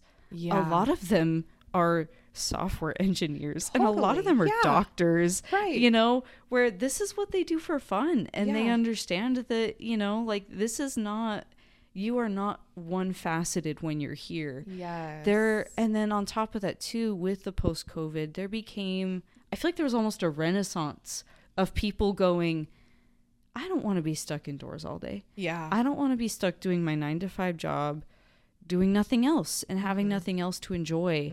And so, like, I've had so many cool experiences working at these events. Yeah. Meeting people that are like, this is my first time here and I'm in my 40s. Yeah. You know, this is fun for me. I feel like a kid on Christmas being here. Yeah. I experienced that with, so you mentioned that I have a Disneyland blog account, whatever you call it. I experienced that with the slander of people calling me a Disney adult. And it's really funny because I actually, in the extreme form, I actually really don't like Disney adults. Most of them are my friends and I love them. And I think there's a good balance of what I've seen in most people who you would call a Disney adult. But something that's so funny is kind of the slander is, oh, Disneyland's for kids or all of these kinds of things. And what I've noticed, because I've been able to kind of create a community there, is one, I started going actually because we were struggling with having a child and fertility. And I almost every month we didn't get pregnant, I was like, okay, we're booking a Disney trip. And it was totally my escape, but it also was something that was just brought me pure joy in my life. And it, you know, it's just a couple hours away and we would take some day trips and do that. But I thought that's really interesting that you mentioned that about the Renaissance Fair, because in a similar way, I think a lot of people who see adults like us, maybe, I don't want to say indulging, but like entertaining that childlikeness inside of us and enjoying maybe the more simpler things. Like me and my husband live in Las Vegas. We're not going to the bar or the strip clubs or, you know, all those kinds of things. We're going to Disneyland and having Dole Whip, you know? So it's like, it's funny how like those adult things, you know, get praised and that's what you're supposed to be doing and that's what's normal, but kind of entertaining, maybe more lighter entertainment and more wholesome things is looked down upon. Well, even like with the Ren Fair, Pirate Fest, it's like people are out and they are in full, like they're pretending. And it's beautiful to have that experience, I think, as an adult, to be like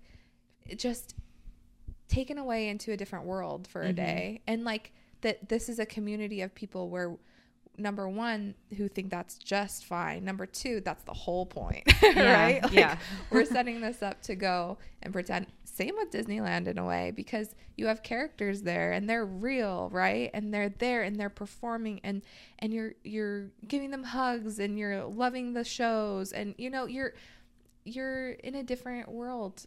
And I think that's really cool. I feel like I see it especially like with a lot of like, you know, you see the videos online of adults going to Disney for the first time and just the tears and excitement. Aww. You know, you see them being the child. Yeah. And it's, I never expected to see it at a Renaissance fair. Yeah. But it has touched me so many times how many people have, like, I've just seen walking around, just, you can see the child on their face, just awestruck that this place is real. I love and that. It's the place they've wanted to be. And like we had an experience, I think it was this last year, a year before, and this guy walks into our booth and he just walks in and he goes, "Oh, you make flower crowns?" And we were like, "Yeah, you know, like you can try them on if you want." And he goes, "I can buy one?" And we were like, "Anyone can buy one, yeah, like they're for sale." And he literally just kind of looked around at him silently, and we were like, "Okay, you know."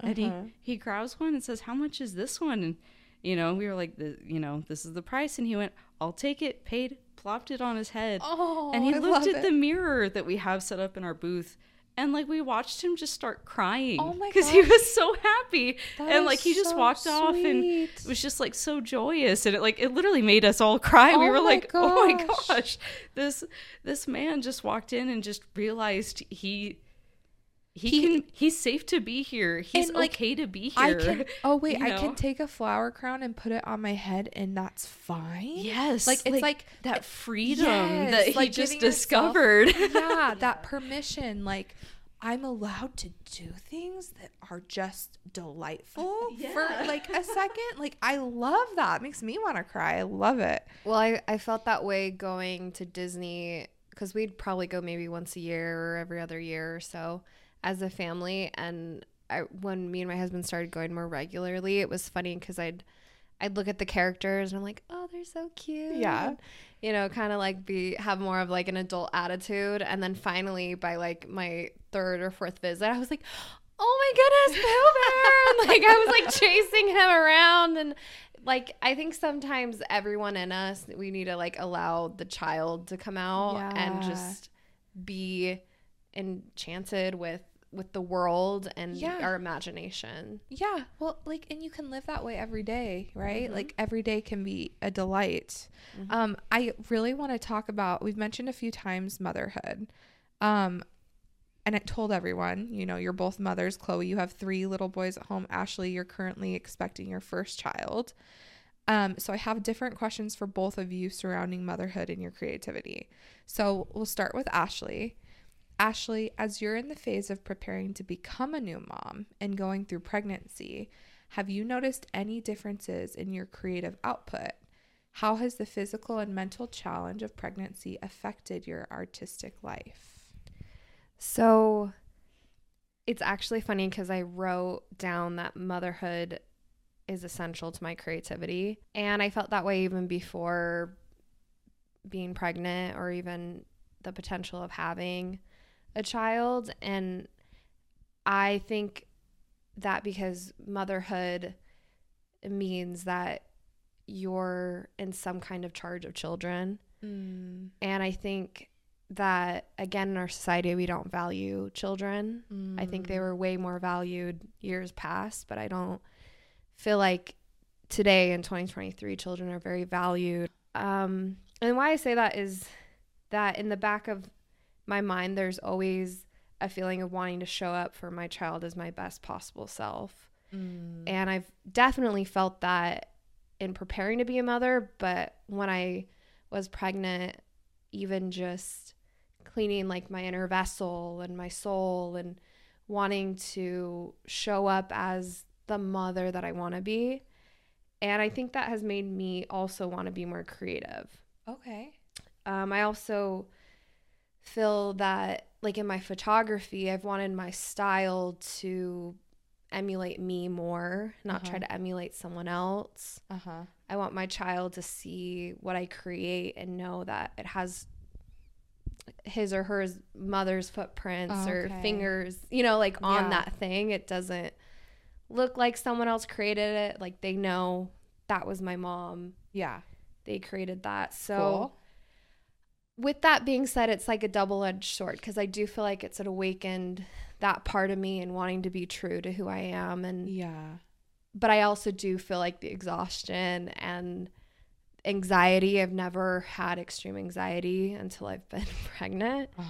So I do feel like I've even had to put photography on the back burner a little bit in the sense of maybe doing it for clients and doing it for work, but I definitely see the value in doing it as more of a creative output. So yeah, I definitely think like there's the muse, there's the excitement there, but then there's also like obviously the exhaustion. And I'm sure Chloe and you can talk about that a little bit. Exhaustion. Well, I really think that's cool though that you're taking even the pregnancy as like a muse, like that it's inspiring you in different ways that maybe you didn't recognize before. That's like a really cool way of looking at it. And I do feel you on the second part as well. It's challenging. Chloe, as a mom of 3, what challenges have you faced when it comes to being an artist and a creator in the midst of motherhood? So going back to the Peter Pan, I feel like being a mom is balancing being Mary Darling, Wendy Darling, and Nana. Oh, wow. You know, from the movie specifically. Yeah. We, you know, in the movie, the Disney movie, we see Wendy is the ringleader. She is actively engaged in the play. She is in charge of the play, you know, and she is, you know, kind of everyone's go-to for creativity and for excitement and play. And then Barrie darling, she takes a passive encouragement, you know, she's the mother. She, you know, she takes her kids' play seriously, but she's not actively engaged. Right. You know, she listens intently to them. She listens to their goals and their dreams. And she's so sweet and gentle with them. And, you know, she never makes them feel like they can't do it. Yeah. And then there's Nana, who's frantically running around trying to keep everything under control, putting out the fires, pouring the medicine, making the beds. Pouring the beds. You know, you know, she has to be everywhere all at once all the time, and she's trying so hard and she's so exhausted. And I feel like, especially like now having 3, I had 3 under 3. Yeah. You know, I am Nana most of the time. And so, like, that's not bad. No. But there's a weird thing, I feel like, when you're in charge of any sort of form of life, where you feel guilty all the time for not being enough, for being too much. You didn't do this right, or you did this, you know, like, you are always guilty of something. Yeah. And so, while I feel like I'm Nana most days, I feel so guilty for not being Mary and not being Wendy more often. And then on top of that too, I struggle so hard with seeing other people that are in, you know, completely different situations than me do what I want to be doing, and knowing that at this point in time it's just not possible. And I get so frustrated knowing that, you know, I can't go to that location. I can't try that method of building something. I can't, you know, I can't try specific ideas because of my children, you know, and it's not a bad thing. It's just, that's where I am in life. But it's so frustrating to feel stuck.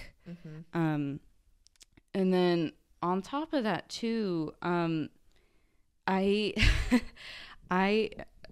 struggle with when I wake up, I want to, like, wear the fairy dress all day. You know, like, I want to do the fun glittery makeup and do my hair fun and frilly and, you know, like, play like that. And it's just not practical. You know, like, there's that struggle between being who you want to be and being who your children need you to be and being who you need you to be. Like, there's so many facets to trying to be creative and keep that creativity while also keeping another human being alive and nourished and, like, I feel like mentally and creatively encouraged.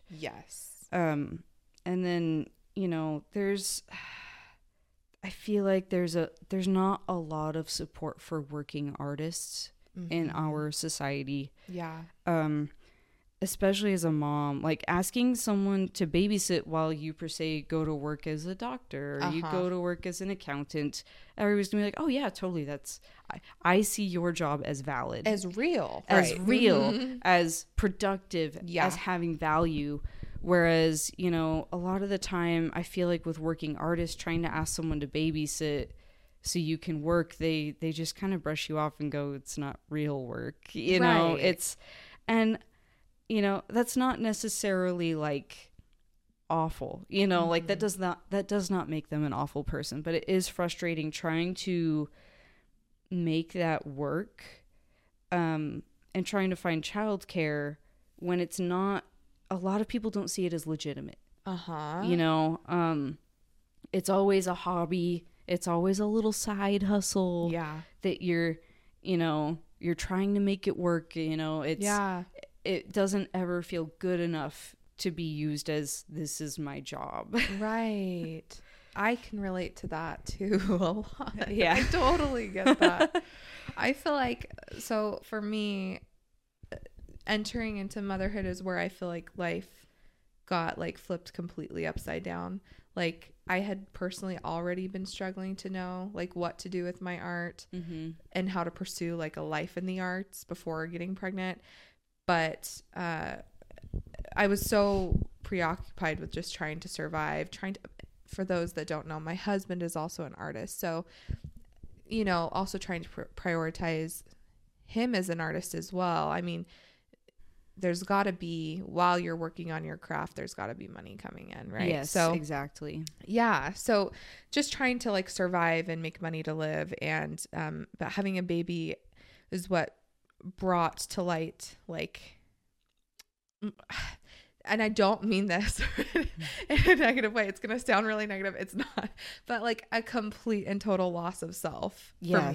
Yes. And so it was just in a way that like, basically I felt like I had to relearn how to live my life, because everything, your perspectives are just so flipped, completely upside down, where it's like, okay, now there's survival. Now there's money. Now there's this thing I really want to be doing, the way I want to live, how I want to feel mentally, but also I have this tiny little baby that can't do anything for itself. And I love it. And I want this baby to be so happy and so loved and so everything. Yeah. And so it's just like, how do I live my life now? And you kind of have to rediscover that.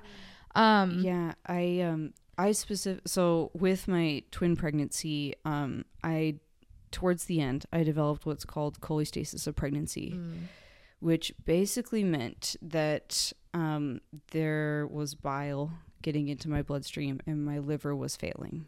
And I and my babies were dying. Oh my gosh. Like, we were actively in the process of dying. And if they didn't get them out, we were going to die. Right. There was not a, you know, like, we can do something to make this better and hold them in a little longer. Yeah. You know, and, you know, it was already just kind of risky having twins in the first place and being told you and your babies are dying. Yeah. You are getting them taken out. Yeah. And you do not have a choice. Right. And, you know, that was terrifying. And I had to rationalize the thought that I am dying right now. Yeah. And my children are dying. Holy cow. And then within not even 12 hours, I had both of my children, you know, surgically removed from me, which was traumatic. Like, yes. I, before having my twins, I was like, I'm never getting a C-section. That sounds terrifying. That sounds so awful.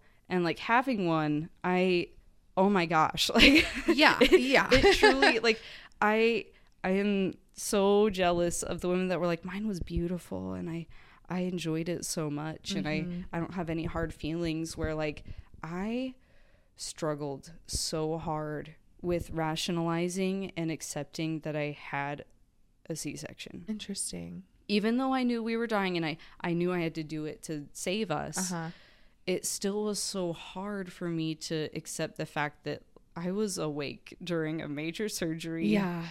As I was dying. Yeah. And like, you know, like with the cholestasis, it resolves almost immediately after a C-section. Okay. So we went from emergency, you're all dying, to my children are here and you're all fine.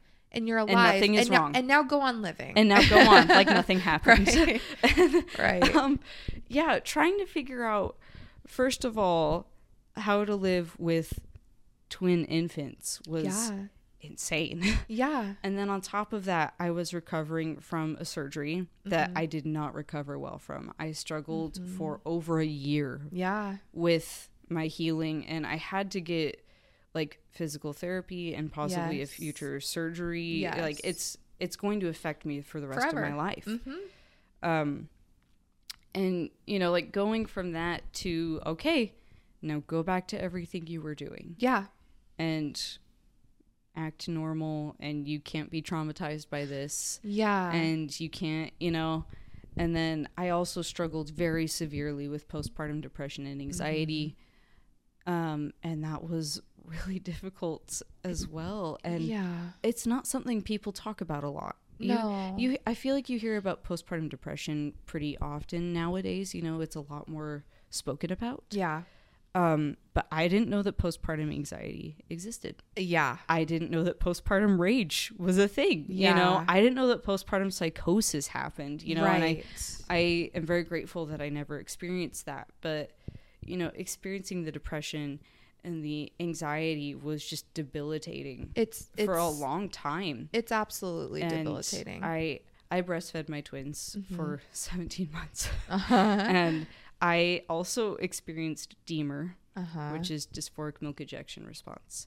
So anytime that I fed them, I went to the lowest low that I have ever felt every single time. Wow. It was just constant lows and anger, and like it got to the point where I told my family, like, you cannot be within like 5 feet of me or I'm gonna yell at you, because that's just how it felt. Like I was just angry and confused and sad, and it was so awful trying to recover from that and trying to also run my business that was creative, you know, like I had to run a creative business while I literally could not think. Like I used to write lyrics for a lot of songs, and I literally tried to like write my thoughts and feelings and tried to like, oh, maybe if I write it into a song form, it'll be easier. And I couldn't make words. Like I could not think words in a string that made sense to write down. Yeah. You know? And having kids totally affected my creativity and totally just like railroaded, you know, everything. Well, and it's something like you said, I feel like while you hear the mention of like postpartum depression, or like that you can have a difficult birth process, like it's not, it is not understood by the masses. It like, even recently, because I had a vaginal birth, completely different, however still very traumatic. Yes. Yeah. Everything. It is traumatic no matter what. Yeah, it is. Typically. It is. Right. Yes. and same, took me over a year to physically recover from that.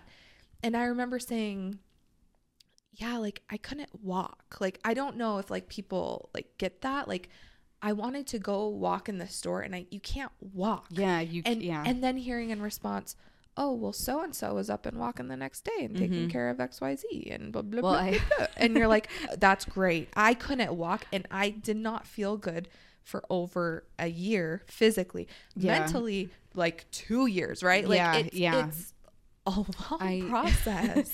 I had a VBAC with my second pregnancy and my third kid. And like, while my C-section was traumatic, I could not lay down flat for 3 months after it, because it hurt so badly. And there was so much that went into it, and it just made everything difficult. I couldn't walk. I couldn't go upstairs in a 2-story house that I lived in. Right. You know, and then after having my VBAC, I totally was like, this is amazing, you know? And while like I still was like, that was really hard and I'm exhausted, I was like, I don't feel like I'm dying actively. You know? Because like you know, with the C-section, you know, they cut through your abs. You know, so like I had that complete loss of muscle use. Like I could not use them. So I felt like my organs were falling out. And I happened to, with my C-section, have a spinal headache because of the spinal block that they used. And I was throwing up with a fresh C-section, and that totally destroyed a bunch of my recovery. Oh my gosh. And then with my VBAC, he came out in like 4 pushes. And I was like, wow, this is great. Like, I was up and walking hours later, and I was like, I feel amazing compared to last time, you know, because that's all I had to compare it to was I felt like I was dying. And then I was like, wow, I don't feel like I'm dying, so I must be fine. And I was that crazy person that I went to IKEA a week after my VBAC. See, you're the person they would have been telling me, well, Chloe was up and walking and going. Let me tell you, that was a mistake.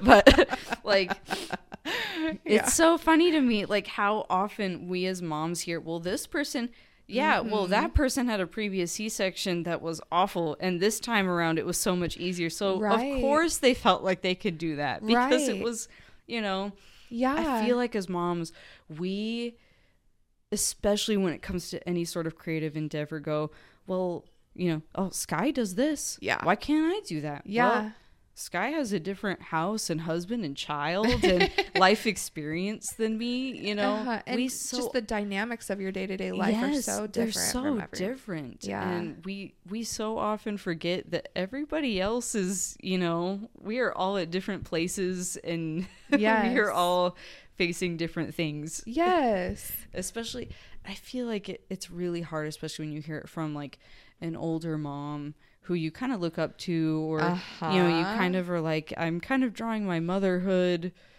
kind of like plan from you. And then hearing that from them is so devastating. It is. It is. I love everything you said.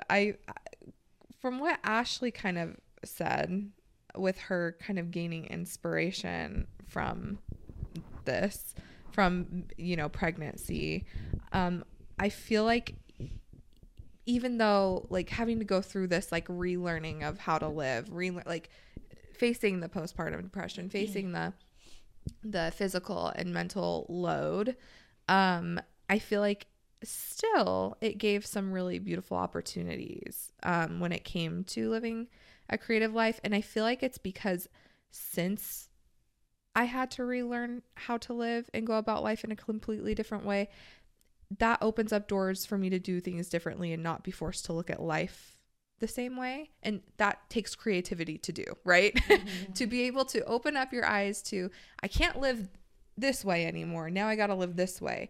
Okay. In order to think of how to do that requires creativity. So I feel like from that experience of going from work, school, work all the way through pregnancy, have the baby, boom, like life explodes.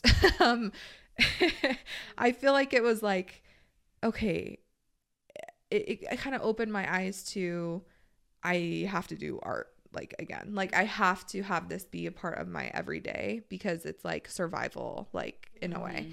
And being able to see that for what it was of, no, I need this. Like, this is a need for me especially in order to get through this, but it really was always a need.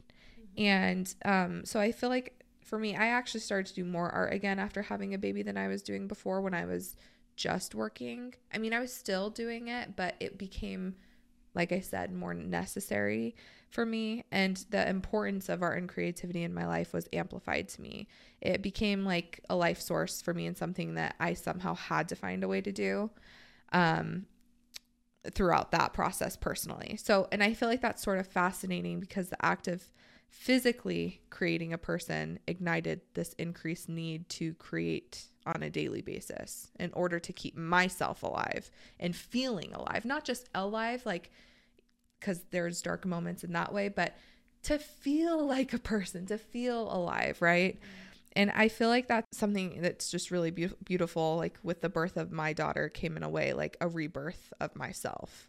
And so that experience of going through that sort of shone a light on the fact that there were parts of me that were dead or had been like dying throughout becoming an adult and learning all these things and trying so hard and doing the school and doing the jobs and everything.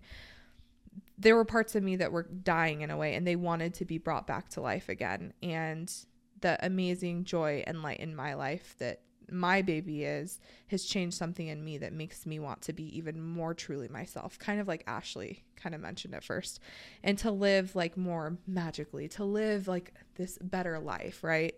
And there's a quote from Peter Pan that I like that talks about babies. And I always thought it was like a sweet idea, but now thinking about it in relation to my life, I feel like it's true for me. And so I'll read it. It says, when the first baby laughed for the first time, its laugh broke into 1,000 pieces and they all went skipping about. And that was the beginning of fairies. And I feel that so hard. I feel like the laughter and joy from my baby has brought so many fairies into my life now that like to just like sprinkle inspiration and ideas onto me. And I have this increased desire to just grab onto those gifts from those fairies. And yeah, like I look at it that way. Like now it's just, it's a beautiful thing. It's so hard. It comes with so much that society needs to recognize and needs to help with for us, because it's completely life shattering and altering to go through this, but it also just brings so much inspiration and so much joy. And kind of like Ashley, you had mentioned, like you see more of that childhood. You see more of like that childlikeness. So I wanted to ask Chloe, did you have any similar creative awakening after having children, or did you notice any creative opportunities after having kids? So yes and no. Like I experienced really severe creative droughts after having children. Like the want to create is there, but the ability just doesn't exist anymore. Like Totally. like how I was saying Totally. with like especially when it comes to me writing music or any sort of written like language, anything like that is like I described it to my husband as like my kids took all of the words with them. You know, like there's no words left to put on the paper. I can't like formulate the feeling or like the thing that I'm trying to say. It just doesn't exist anymore. Yeah. And like I found like I had so many ideas for how I want to make this. I want to do this, but I struggled to find the abilities to do them, if that makes sense. Like, no, I get it. I totally get it. I struggled so hard just trying to meet any idea or goal at all. Like it was just difficult to create. Yeah. But inversely, I also noticed that there were way more opportunities to create after. Yeah. Like, and I mean that more in like becoming a mother really encouraged me and I feel like forced me to make more friends. Like at this point in time, I have more friends than I've ever had in my entire life. Same. And I feel like motherhood was kind of the catalyst for that, you know, like becoming a mom helped, you know, like a lot of other people go, hey, I have kids your age, you know, like, and just start conversations like that. Yeah. And I like, seriously, like the people that I've met, like you guys included, like I don't think I've ever had like a group of friends that have been more intelligent and creative and excited for each other than ever. Like I agree. Like I don't know, I feel like I didn't have a lot of friends in high school, so I can't be like, well, you know, like I'm sure people in high school had a lot of friends like didn't like super cheerlead each other on all the time, but you know, like it's one of those like the vibe of like friendship has changed, you know, like the definition of it has changed at this point. And then there's also like I feel like there's a huge outpouring of support for creative endeavors in the sense of like, oh yeah, that's a good idea, you should do that. Like we talked about how earlier it's hard to find like childcare when you're trying to do something creative, but like with my Ren Fair business, I have roped almost my entire family into it. Like, so like I make a lot of floral pieces and a lot of jewelry. And then my sister and her friend make dice for like RPGs for like D&D and stuff like that. Yeah. And at one point I was just like, hey, do you want to join my business and sell them at Ren Fair? And they were like, sure. Yeah. And then my mom got involved because she's an amazing baker. And so she sells handmade bread at the Renaissance Fair. Cool. And then my dad went, well, I want to try something. Yeah. And so now he makes like artisan jellies and sells them at the fairs. And it's been so cool, like seeing that my idea, you know, that I had went from, you know, me trying to accomplish it alone to suddenly, you know, when I asked for help or I asked for involvement, they suddenly were open to it.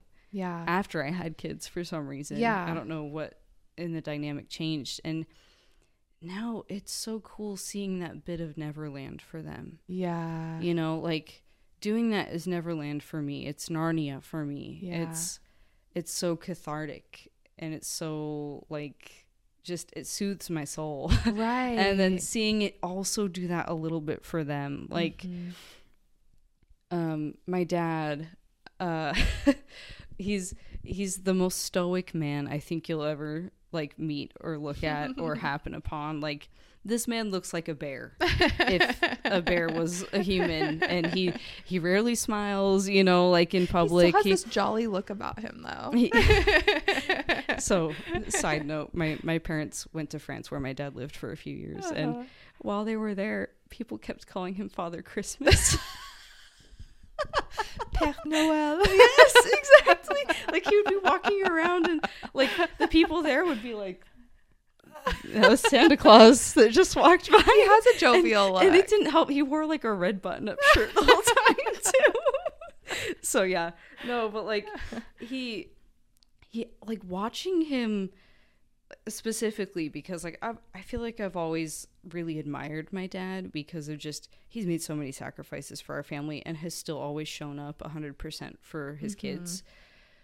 Seeing him kind of get to be that child again at a Ren fair, and you know, like he like watching him kind of laugh and interact with people and get to be silly has been so rewarding for me. You know, I love like, it. it's been so sweet getting to experience Neverland with my people, you know. And like that's one thing I've loved about D&D for a while, you know, is being able to be part of a community experience of pretending and imagining and playing, you know. That is my adult version of make pretend, you know. I absolutely love it. Watching it happen with my family members instead of just a group of friends has been so cool. That is so cool. Oh, Chloe, that's amazing. Ashley, what about you throughout pregnancy? What are the feelings of creative awakening, or do you notice any more creative opportunities during this time? I was thinking while we were all talking that having a child or being pregnant, like, you are creating. You like, are creating in a very active way. Yes, every moment of the day. And when it's kind of funny because we talked about how, you know, when you have a child, they're not having time to create, but you're creating moments and memories and that's beautiful, things that you don't really realize that are so lasting. So I think we undervalue or undersell motherhood in that way too, because maybe we don't have time for anything else because that is the greatest thing we're creating at the time. You know, so I think that's also important thought that I was having. But I definitely think when it comes to photography, something that I love about it is it's all about time capsuling moments and feelings. And I find myself, I feel like I have kind of a nostalgic nature about myself. Yes, for sure. And I mean, I have like albums of my great grandfather's, you know, last week on Earth, and I'm detailing his house and I'm taking pictures of the mailbox and the things that he built. And I feel that way when it comes to like this pregnancy.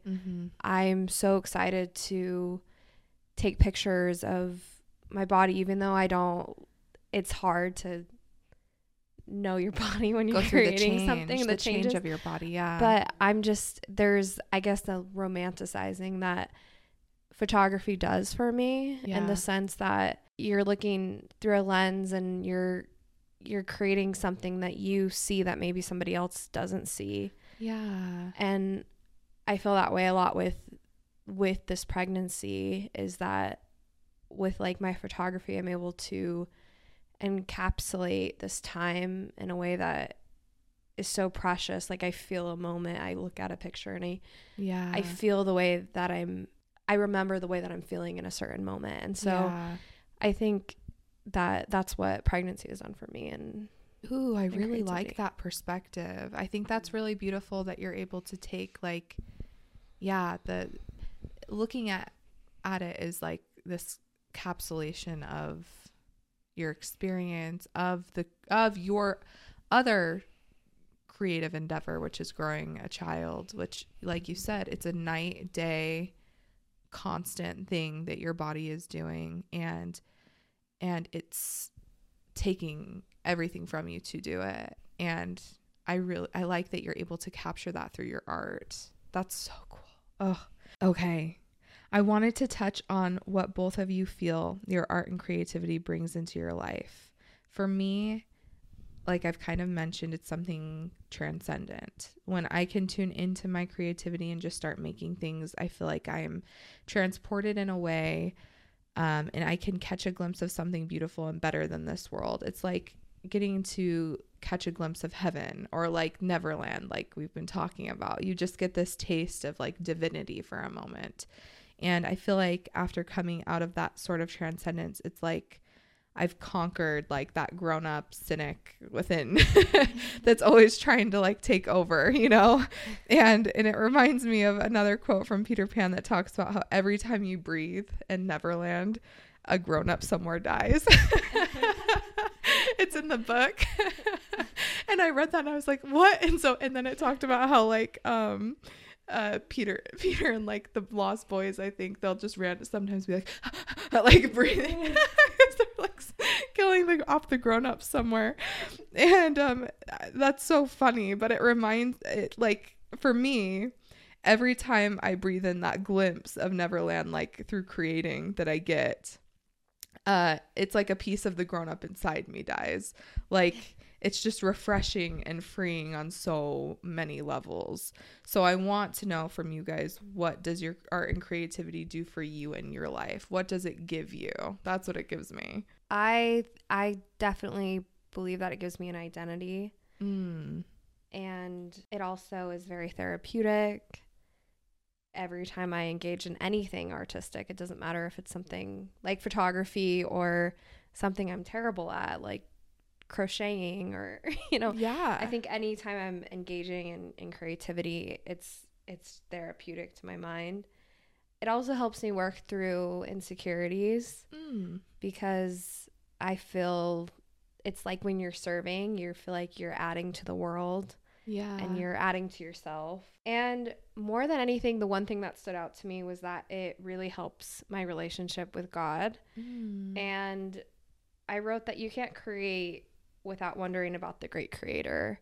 Ooh. And so I feel like it's been a healing process with, like I said, myself, my self-esteem or my insecurities, but also it's helped me to have this deep relationship with God, because I'm looking for the beauty in my own life, and I think he's the one putting that beauty into my life. So that's kind of a very religious answer, but I really feel like through that I've been more in touch with divinity. I like that, and I like your openness about that, because it's interesting. We both mentioned the words divine. Like, you just feel it kind of, it's creating, right? It's making something that wasn't there, and it does put you kind of in tune to something higher, like something bigger than what's right in front of you, kind of. Well, I think you have to ask yourself when you're creating, like, what am I creating for? And I think you look at the world and you're like, well, what's all this beauty for? And what's the purpose of beauty? And that would be something really cool to dive into at another I have time. I have an episode actually planned just on that topic. I knew you probably did. So, but anyway, I think art is creating beauty, and beauty is creating truth, and truth is where God dwells. And so I think it's something that just, it helps with that divinity inside of you, and it's healing to the soul. Well, and I like, like, what is all the beauty here for? Like, it kind of takes you out of that mindset of to make money, to make, it's like, or like, I saw this, flower, I saw this like beautiful moment, and I just enjoyed it, like, it puts you into that. I like that space personally, that space of creativity. is where I want to live. That's where a lot of people, and you were someone who invited me into looking at the Psalms of David differently. Or Psalms of Solomon. Song of Solomon. Yes, but wasn't David writing a lot of them? So there's the Psalms, okay, which are written by David, and then there's Songs of Solomon.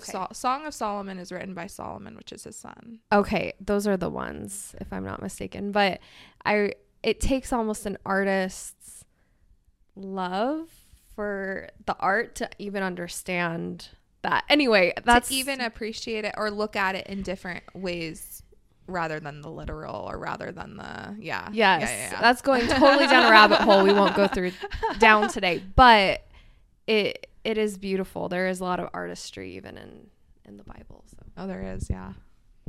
I feel like, so for me, being creative and creating something is a form of freedom for me. Yes. It, like it's the freedom to express myself in the most whole and honest and inexorable way. Amen.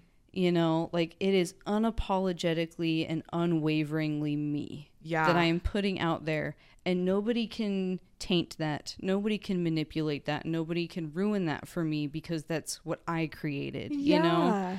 And then on top of that, like the act of creating, like when I'm building something, it's my form of solace, it is my retreat.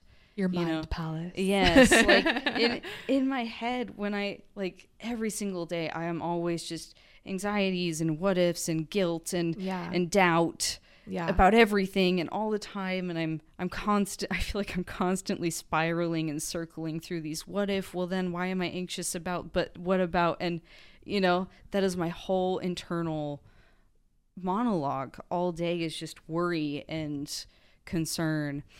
And then when I'm creating, I step away from that and I step into the forests of Narnia, and I'm a nymph making a flower crown, or I step into Neverland and I'm I'm someone else somewhere else, just truly being the being that I want to be. Yes. Like I am not myself, and yet I am in the most honest way possible. I love that.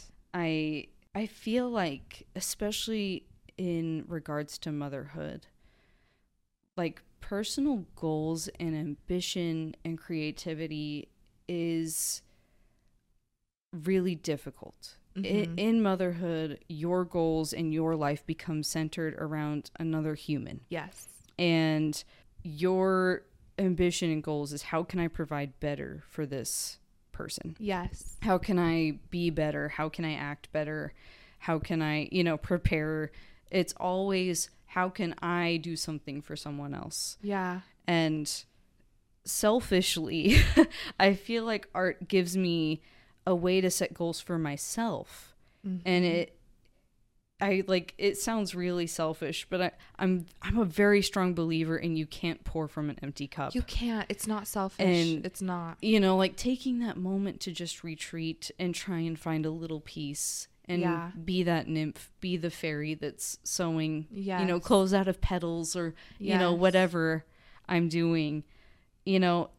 If I'm not working on goals for myself that are not subservient to someone else, right, how am I going to teach my children to do that for themselves? And that, that kind of is one of those, well, then you're just setting a goal to be a better mother. But it's one of those, you have to set goals to be a better mother in order to set better goals for yourself. It's a cycle of you're improving for someone else, and then you're also improving for yourself in order to teach that person. Right. Well, and if you're not giving time for play for yourself, giving time for creation for yourself, then you're not prioritizing it in your own life, which sends a message as well, right, to children of, well, but I shouldn't have time for this, or I shouldn't, whatever. Exactly. And then you get more into that Mr. Banks, Mr. Darling kind of perspective of facts, goals, work, money. Like it just becomes a life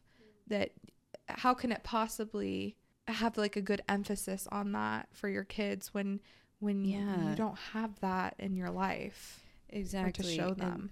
I think on top of that, art and any sort of creative endeavor gives an opportunity for self-reflection. Yeah. It gives Yeah. an opportunity to assess yourself where you're at Yeah.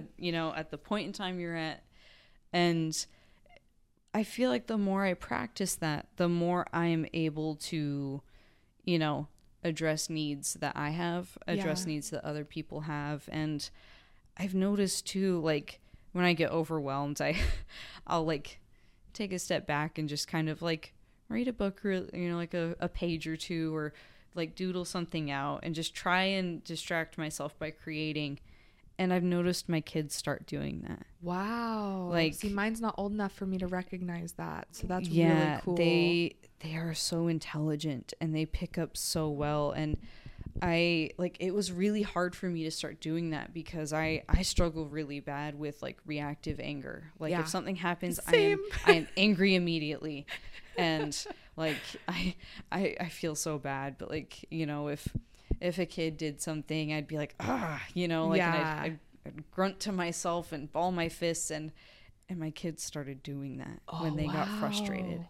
And like it broke my heart because I was like, oh my gosh, they're noticing that I do that. Yeah.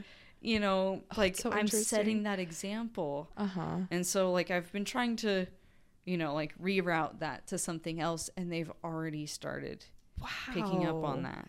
That's so cool. And it's so interesting to me how trying to be better for myself and for other people encourages other people to do the same thing. Yeah. And like while those other people are my toddlers, there still is a lesson that people are going to emulate what they see. Right. And especially being a creative, being a mother, creating anything is going to inspire others around you. Yes. In whichever way you are going to present it as, Exactly. Oh, so beautiful. I love these answers. Oh my gosh. I think that it is funny how in Peter Pan there's an adult that's trying to live in Neverland. Who is it? You guys know. There's one adult that's like actively trying to live there. Only thinking of the pirates right now. Yes, Okay. it's Hook. I love that it's Hook. I love that the thing that he's just petrified of is the crocodile with the clock inside of it, representing time. There he is in Neverland, magic and adventure and mystery all around him, and yet time is chasing him. What are your thoughts on this? As I would not go as far as to say we are kind of adult trying to live in Neverland. I mean, he's the villain in the story, and I don't look at us that way at all. But I do feel a little like I can relate to him, where like I'm trying to be there.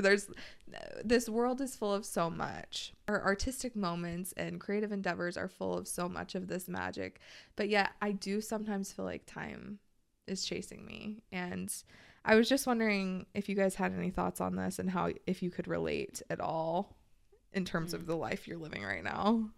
Well, so with the Peter Pan kind of symbology here, what's fascinating to me most about that symbology there is that Captain Hook is a character of the father. He looks the same. Yeah. He, like the same voice. You're right. I forgot in the live about action that. one, it's the same actor, and he's You're amazing. so right. But it's literally what it is, we see at the beginning, the mom believes that Peter Pan is the embodiment of the spirit of youth. Yes. And Captain Hook is actively hunting Yes. the spirit of youth, which is the father saying it's time to grow up. It's time to stop being, playing these silly games, stuff like that. And, it's really kind of mirroring Peter Pan is there and he's always going to be there. Yeah. But there's, that adult trying to be in Neverland, but not of Neverland. Right. Is also always going to be there trying to stop that. Oh, so true.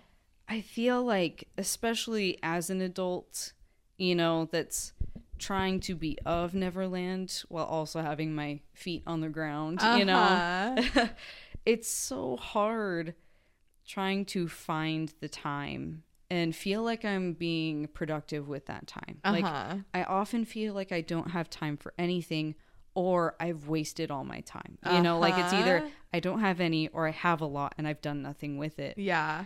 And like I also hate the phrase make time.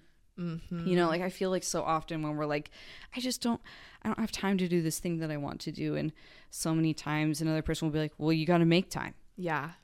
Stop. Like, I that's actually impossible for me. Yes, that is literally impossible. And, you know, like I understand that it's supposed to be, you know, like you need to create a schedule that allows for that. You know, that's the nuance behind it. Yeah. But I feel like a lot of people forget that, especially talking to parents, you know, children take up a lot of time. Yeah. You know, even if they, you know, like, even with well-behaved children that aren't in trouble all the time, you still have to supervise and interact with them to ensure their safety and well-being. Yeah.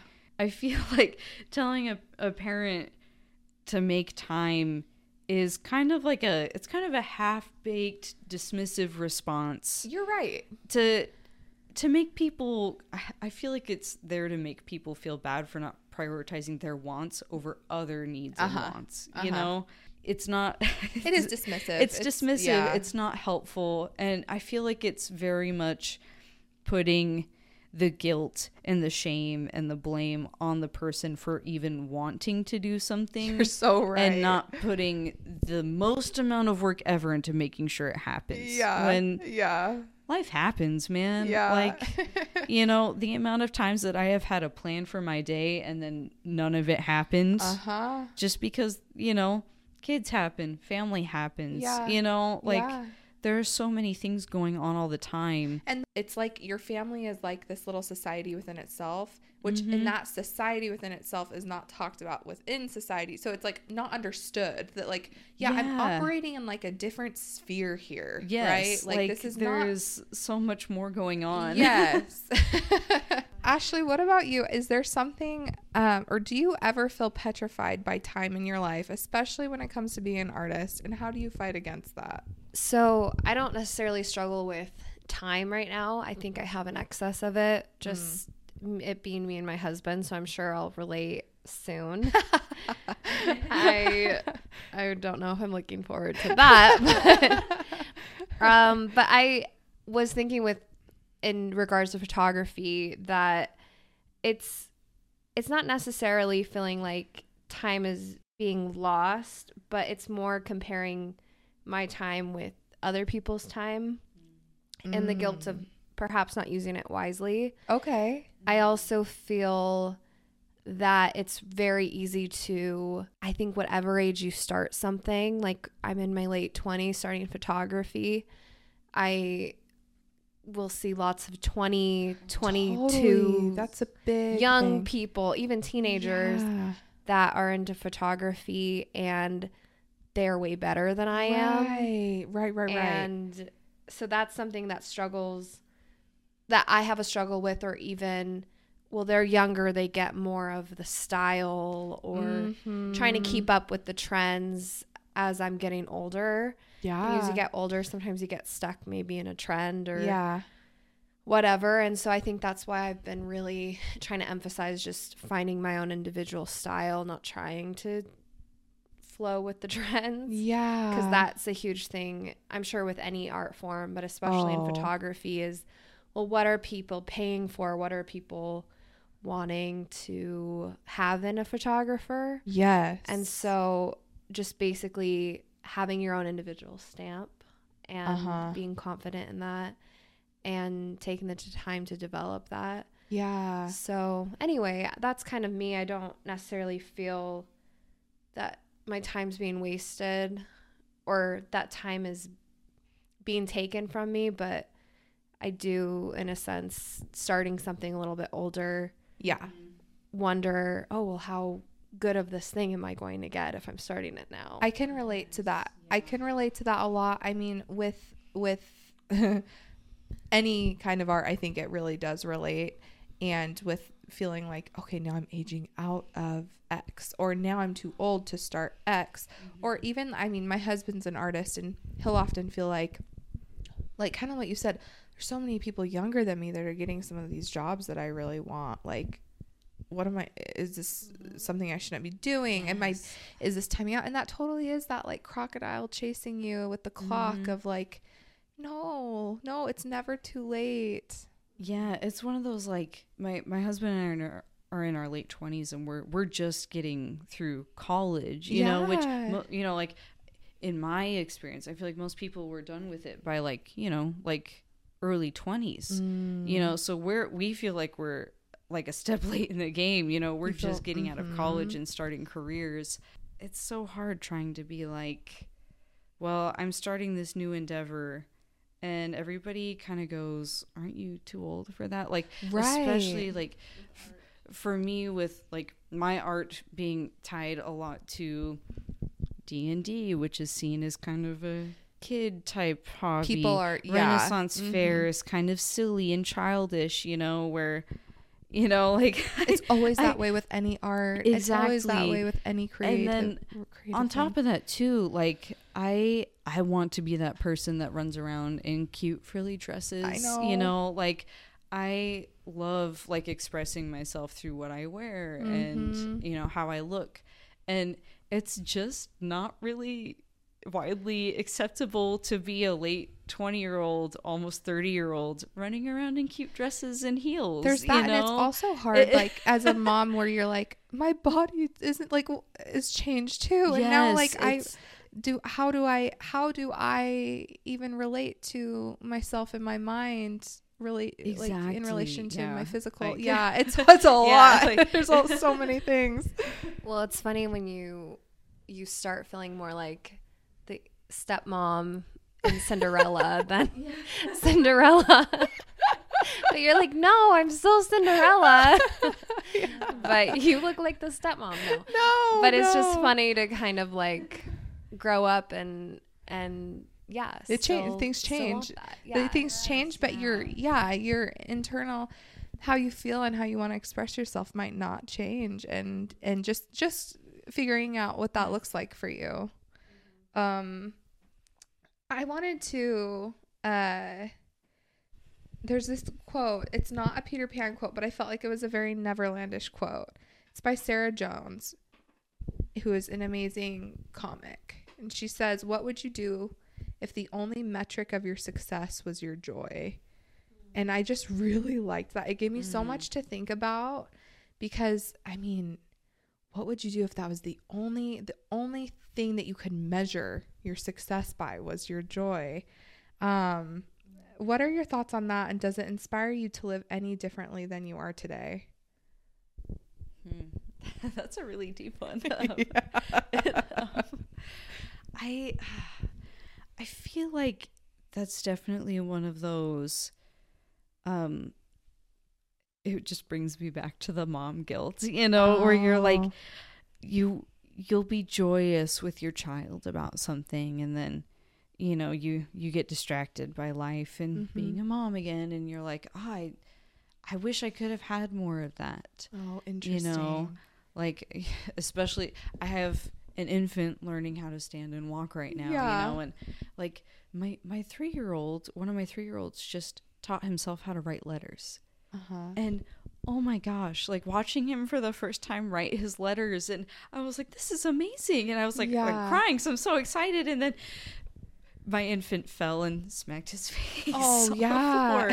And it, you know, like, it's not like I'm mad at my baby for falling over, but it's one of those, I wish I could have enjoyed that moment more. And then, you know, like finding a way to be unapologetically joyous in what you want to do. Like, I can't tell you how many times, like, being a small business owner, I have to take everything seriously, and I can't have any fun, and I, you know, like, I have to make sure everything works and be. It's like that's the measure of like honor, or the medal of honor sometimes, of like how successful you are is how much pain you're in, how serious and how tortured you are, and like how tired you are. And like, let me tell you, like, being a creative at all means you're going to experience joy in your work. Yeah. But where I really experience the most joy is the people I get to interact with my art. You know, like I sell pieces that people wear. And so watching people, I cannot tell you the amount of times I have watched people fall in love with themselves. Oh. And it almost makes me cry every time, Yeah. because watching someone walk into a booth that, you know, like I won't say like I'm amazing at reading people, but you know, you watch people walk in and they're shy and they're not so sure of themselves and what to do and if they can touch anything. And, yeah. you know, watching them put on a necklace that I've made, or watching them put on a flower crown and looking in the mirror and going, whoa, is so incredible. Like the joy that I get from watching other people experience joy is so amazing in this line of work. And like with my sister, she makes dice for, you know, like RPGs, and there's kind of a culture within that community where you get like a new set of dice for each character that match that character. Yes. Kind of get, you know, like they give it a little bit of life and connection.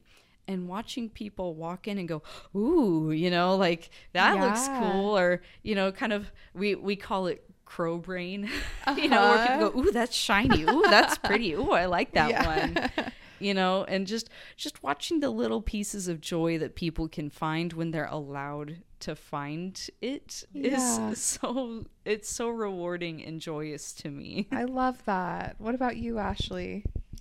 I feel like photography is difficult in the sense that you're taking pictures of others, how you perceive them, how what you see in their soul and their beauty. Yeah. And not everyone has appreciation for that. Not everybody wants to see themselves maybe in the mirror that you're shining on them. Interesting. And so I feel like I go through certain regressions in photography because of the opinions of other people. I think that's the main thing that maybe holds me back, is I'm getting rid of this photo over this photo because I think this person will like it. And that kind of comes with the business, right? Yeah. You're just trying to, at the end of the day, these are the photos of your client and you're trying to please them. Yeah. But there's actually a really funny episode of The Crown, if you guys are familiar with it. But it's the painter who paints Winston Churchill. And Winston Churchill is very old at the time. And the portrait of him is very reflecting of what he looks like at that time, which is a little like old man. But has very powerful past, and he wants to look like he looked in his youth. And he's very upset with the artist because he's like, this is the ugliest painting I've ever seen. And in real life, I think his wife ends up burning it. Oh my gosh. Because Winston Churchill hated that painting. Wow. I think after his death, his wife like burned it. Wow. Because he hated it. I don't remember the exact story, but I know it ended up getting burnt. And so long story short, I think I loved that you said if the only metric of our success was our joy, for me, that would mean foregoing all the opinions of other people. And which seems to be my major stumbling block when I am creating is that. And I think there's a good balance with photography in that sense.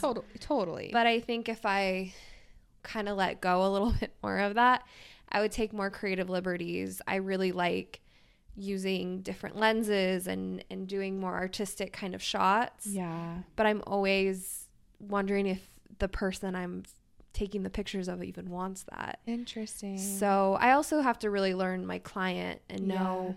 One time I delivered a gallery full of black and whites and they wanted them all in color. Yeah. Where for me, a photographer once gave me just black and whites, and I just respected that decision because they were so moody and beautiful and everything. So I think it's just maybe like knowing your client, obviously, when you're creating for someone, but also not letting that necessarily interfere with your creativity. Oh my gosh, I love this so much. I want to end. I think that did I ask you guys to pick a quote you loved? Okay. We're going to end with your guys' quotes, and I wanted to hear what you guys picked out. What quotes from Peter Pan, the book or the movie, whichever rendition, speak to you and why? So I will say, and I've had this conversation with Sky, I think the superior rendition of Peter Pan is the movie Hook. So good. I think it gives so much more character to Peter Pan, and if those who aren't familiar with it, it's basically Peter Pan grows up and his kids get kidnapped by Captain Hook, and he has to go back to Neverland to save them. Yeah. And he has forgotten who he is. He's forgotten that he was Peter Pan. He can't fly. He can't crow. He can't do anything. Yeah. So what I really love, and I'm not actually familiar if it says this in the book, Peter Pan. I know Peter Pan says to die would be an awfully great adventure. Yes. But in Hook, he also says that. But in the end, when he saves his kids and leaves Neverland, he says to live would be an awfully great adventure. And awfully big adventure. And I think it kind of just summarizes how I felt talking today with you guys, is that just like in that story of Peter Pan, he lost his child within him. Yeah. And he found it back in Neverland. And I think it was kind of momentous that he said to live would be an awfully great adventure, because he hadn't been living a great adventure. Right. He had been living, in a way, he'd been living to die. Yes. And so he also found that within his children.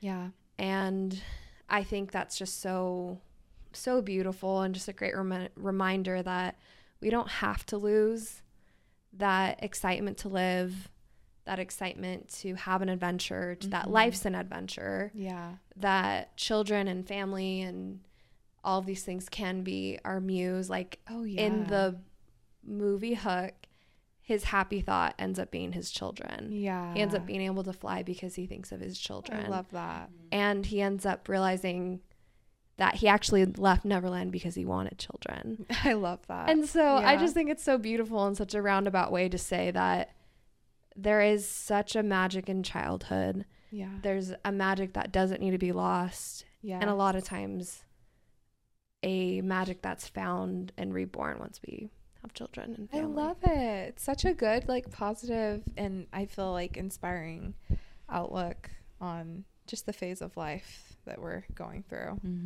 That one's really sweet. Mine comes from the Disney movie, and it's it's within like the first 2 minutes of the movie, and it's during the credits, and they have they're singing "The Second Star to the Right," and the first lyrics of the song are, "The second star to the right shines in the night for you, to tell you that the dreams you plan really can come true." And that really struck me, because I feel like we hear the quote, "A dream isn't a goal until you write it down." Oh.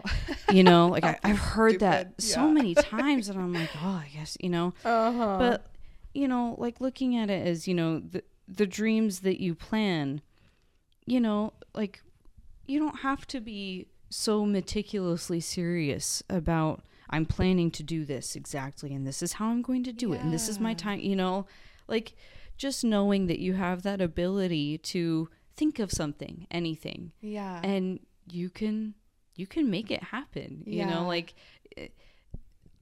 I did not, if you asked me 5 even years ago if I thought I would be running a Renaissance fair business, I'd be like, you're insane, that's crazy. I've thought about it before, but how? Like, that makes no sense. And like, it never really was I'm gonna write this down and execute my plan step by step. It was there's kind of magic and wonder in figuring out how to end up there. Like, it's so cheesy. There's joy in the journey, but there is knowing that you have a dream and that it's possible. Yeah. I feel makes life so much more magical. It does.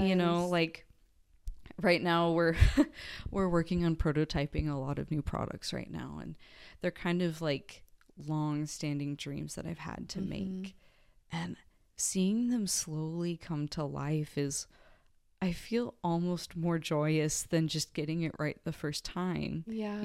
Or like it's so fun being able to be part of a creative process and not just making something and being done. Yeah. There is that wonder in the world that's possible. We're allowed to dream and we're allowed to achieve it, like Yeah. it's possible to be a circus performer. It's possible to be a fairy, Yeah. and I have been. Yeah. I've been there, and I've been a fairy, and I've had people like experience that and realize that that's possible for them too. Yeah. I just feel like realizing that the dreams you plan really do come true it's such a quintessential part of being human. Yes. Oh, I love it. And giving yourself the permission to do that, and not letting, the harsh realities of survival keep you from that. I feel like this has just been such a beautiful conversation, and I thank you guys for being here. I just love this topic. I absolutely love this story. I felt like they go hand in hand. When I was a kid, I remember one of the most exciting parts of the story to me was the concept of how Peter Pan comes in through Wendy's window at night when she is least expecting it, right? And I remember thinking, like, when I was little, that I wanted to leave my window open too, because you never know when he's going to come and like whisk you away for an adventure. And the idea of just leaving your window open is still exciting to me. And I think it perfectly encapsulates the concept of how creativity works. Like, inspiration just sort of comes to you at random moments, and sometimes it's when you least expect it, and you have to have your heart and mind and like the window to your soul open to it. And when you do, you allow it to come in and invite you on an adventure. And creative living to me is having the bravery to say yes when those ideas come to you. And I think that it's only in that bravery of saying yes that the magic can start to happen, and you can learn how to fly and see the mermaids and run from pirates. And there doesn't have to be a big end goal to it, which we sometimes place on ourselves when it comes to making art. And I think that the beauty of it can truly be found in just living out the adventure of creating something. I mean, like, thinking of it from the concept of the book, like, yes, Wendy gets to fly to Neverland and have this grand old time, but she does have to come back afterward, and she does have to live and do the ordinary day-to-day things. And there's no like worldly souvenir of, hey, look, I went to Neverland and had this like magical time, and guess what else I brought back? Like all this pirate treasure, and now I'm rich and famous.